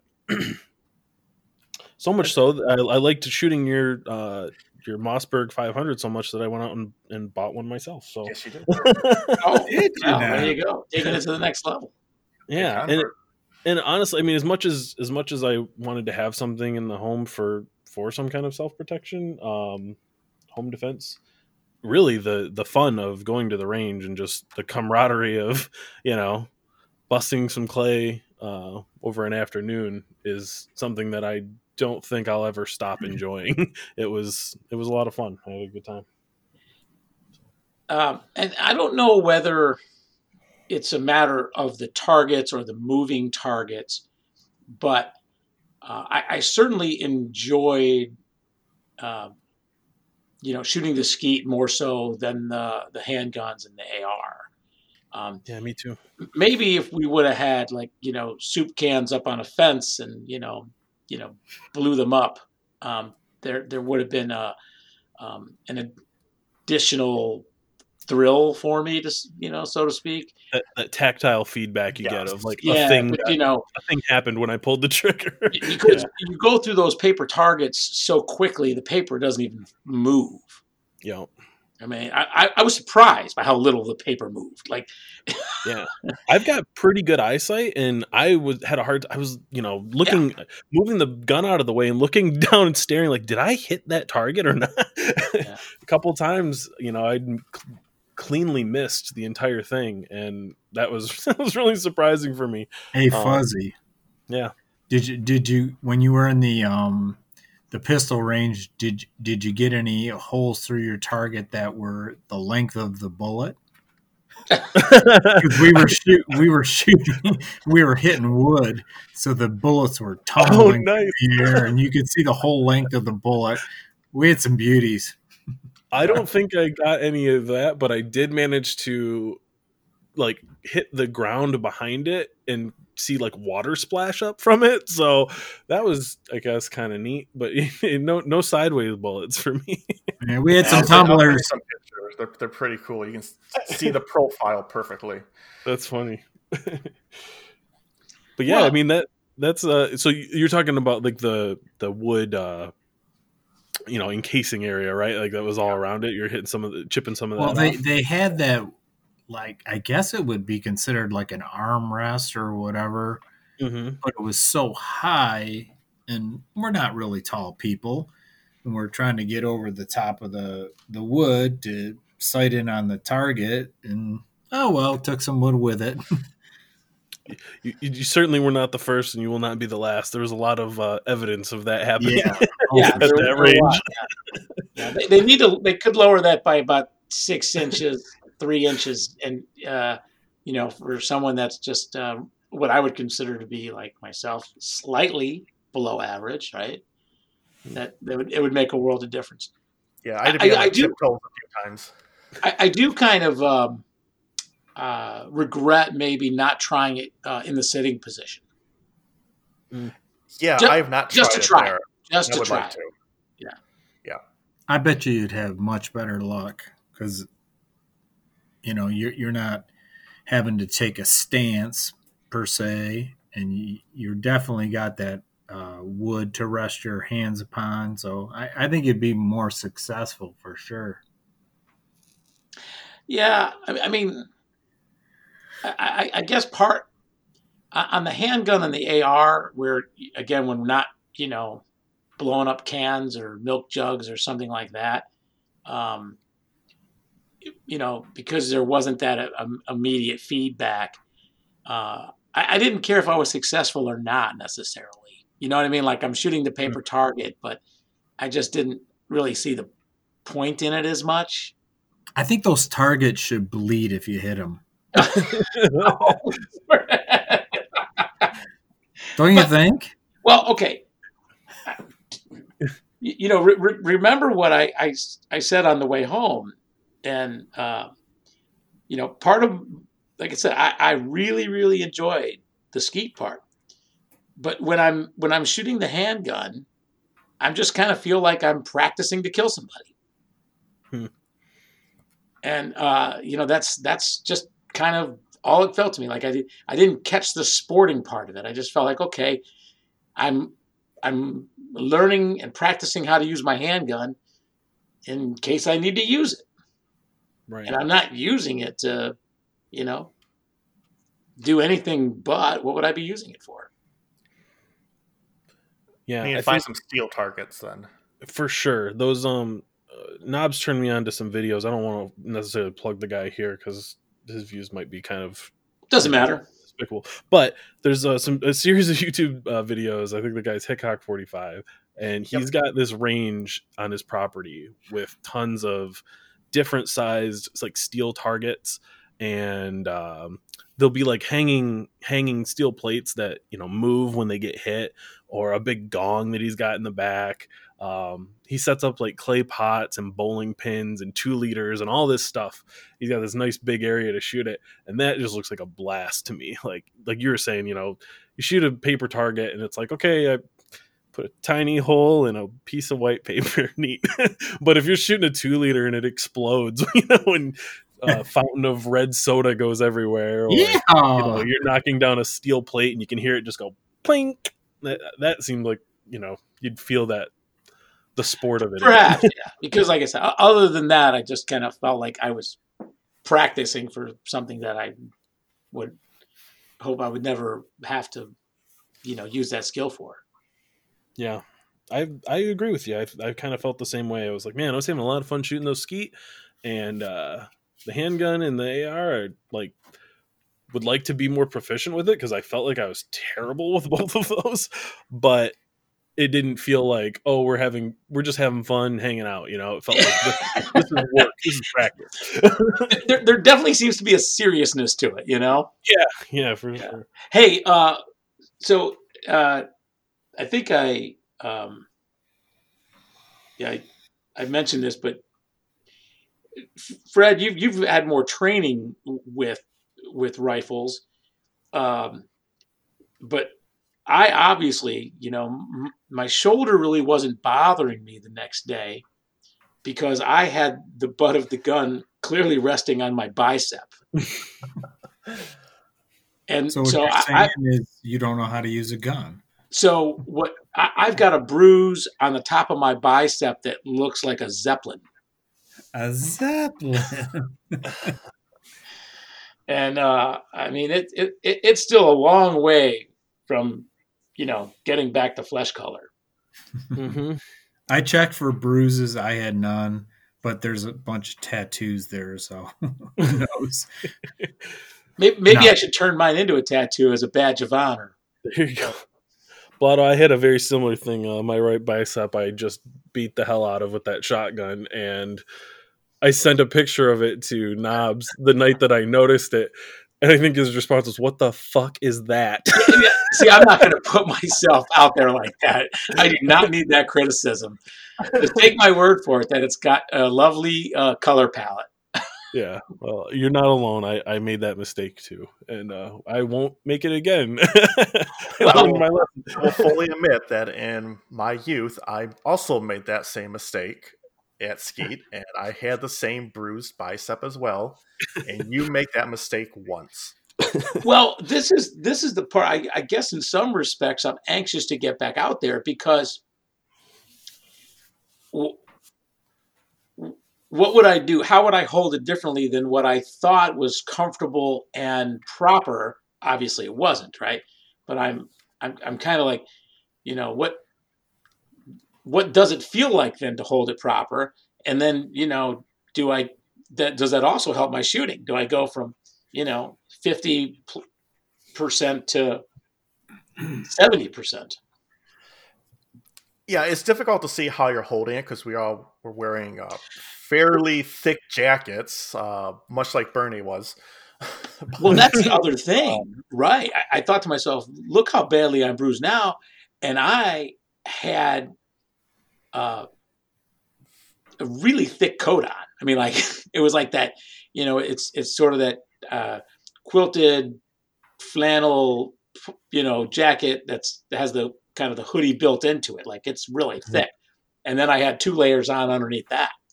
So I almost, you know, I had like 3 to 4 layers thick there. Yeah, that part just bruises really easily, though. But if you hit it up on your chest, I'll say I had 0 bruising and I was not sore whatsoever. Yeah, I wasn't sore, so that part wasn't so bad, except for the bruise. The bruise was sore. The only time I got hit in the bicep was literally the first shot, and it's like, oh yeah, you're supposed to have it in the crook of your shoulder. And so after the first shot, I had it up in the shoulder. No issues from that point. Just the first one.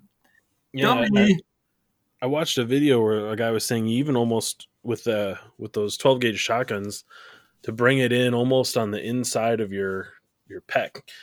So you really kind of want it almost not center of your chest, but kind of bring it in, yeah, leaning that way, to bring it in that far. And so I same as you, I want to get back out there and give it a try, see if I can improve and maybe not beat my arm up so bad. All right, we need to make a date. Yeah, let me know. I would love to join you guys. I think it'd be a lot of fun.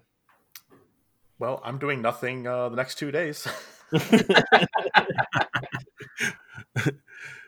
Knobs, I got a wife and kids here. I can't just drop what I'm doing to go to the range tomorrow. I gotta plan it a little farther ahead than that. All right, 2 days from now. Knobs, I'm a screaming liberal, so I got to be careful how often I go too. You don't want to end up with a red hat on and a tiki torch in the other hand, right? Hey, if a Bernie bro can go out there and want to be out there every other weekend, then you can too. I'm sure Bernie has a shotgun. Yeah, he's in Vermont. He has to. I'm gonna say though, that is something that I've noticed. Just in these past few weeks, it's something I can talk to with a lot of people that I didn't have a lot of other things in common with. You had family members you talked about it with, right? Yeah, family members that maybe I didn't have a whole lot of other common interests with. I've found letting them know, hey, I'm kind of into guns now, is opened up something else to just kind of chat about and commiserate with them and be like, oh yeah, man, I can't find any ammo either, and just it kind of opens a door. It's an olive branch, I think, a little bit too. You're right on with that. Today I had a conversation, and I have a very good relationship with my boss, and he lives in New Jersey, but he leans Trumpster, but not too bad, I'd say, right? But he loves his guns, and he's one of those people that drive up, like the average, where they say like, there's like 300 million guns, but they're in 50 million households, Right. And because he doesn't know how many he has. At some point, you just lose track, I guess. He has. He doesn't really know the exact number. But yeah, it was a fun conversation with him this week about it, and I sent him a few of the picks and whatnot, and he knows that I'm a bleeding heart liberal, so it made for good banter as well. What was interesting is we were talking about whether or not it's fun, quote, to shoot pistols and semi-automatic, long guns and things like that. And he's got a 223 AR, but he says he really doesn't like to shoot it, and that he's got a 22 caliber AR that he loves to shoot. And we were talking about the difference in, like, what is the goal? Like, and if the goal is to kind of just practice your target shooting or get out and shoot and be comfortable with the weapons or whatever, that achieves the same thing for, just a fraction of the price, a fraction of the noise, a fraction of the stigma or whatever. And he's like, he much would rather shoot his 22 AR than his 223. Yeah, and there's I in looking into those and trying to see what's in stock and what's available, and trying to just learn about the different calibers and ammo types and that sort of thing. There's a lot of those rifles that you can convert. You can get a different, basically a kit that allows it to shoot that, less. I'm putting air quotes around this, but you can't see because it's a podcast. But the less lethal rounds, that are more easily available, that are kind of designed for target practice and that kind of thing. Yeah. No, and that's kind of what he, was saying that he also prefers. But yeah, makes sense. Yeah, by your definition, that would still be considered an assault rifle, though. I said I would also put caliber in that equation. But yeah, I probably would. I mean, like I said, it's, I think I gave a pretty good definition. I don't know if you guys ever want to get into that full debate. I'm more than happy to give my thoughts on it, but I don't want to. I don't want to step on anyone's toes if you don't want to go down that path. Well, we'll have to see what the Biden administration and the newly Democratic Congress does to see if they want to push additional gun control measures. Yeah, maybe that's a better time. You can. That's right. If you want to give me a ring to hash that out, I'd love to. Yeah, we'll give you more than a 20 minutes notice. Sure. Yeah, but thanks for being available. Yeah, you caught me at a rare time. The wife and kids are out at Grandma's house, and I was just finishing unloading some groceries, and you're about ready to start some laundry. Yeah, trying to get some stuff done here, but this is why you don't have a gun. I don't get an opportunity to do a podcast every day. So caught me at the right time. Yeah, well, I'm glad you made it. That was good. Appreciate it. Good to hear you again, Fuzzy. Yeah, likewise. It was good talking to you guys. I'm serious about that. The next time you guys want to hit the range up, let me know, and we'll try to schedule something, I guess. Let's do it. I'm down. I'd like to. Sounds good. Cool. All right. We good? Yeah, we're good. Until next week, gents.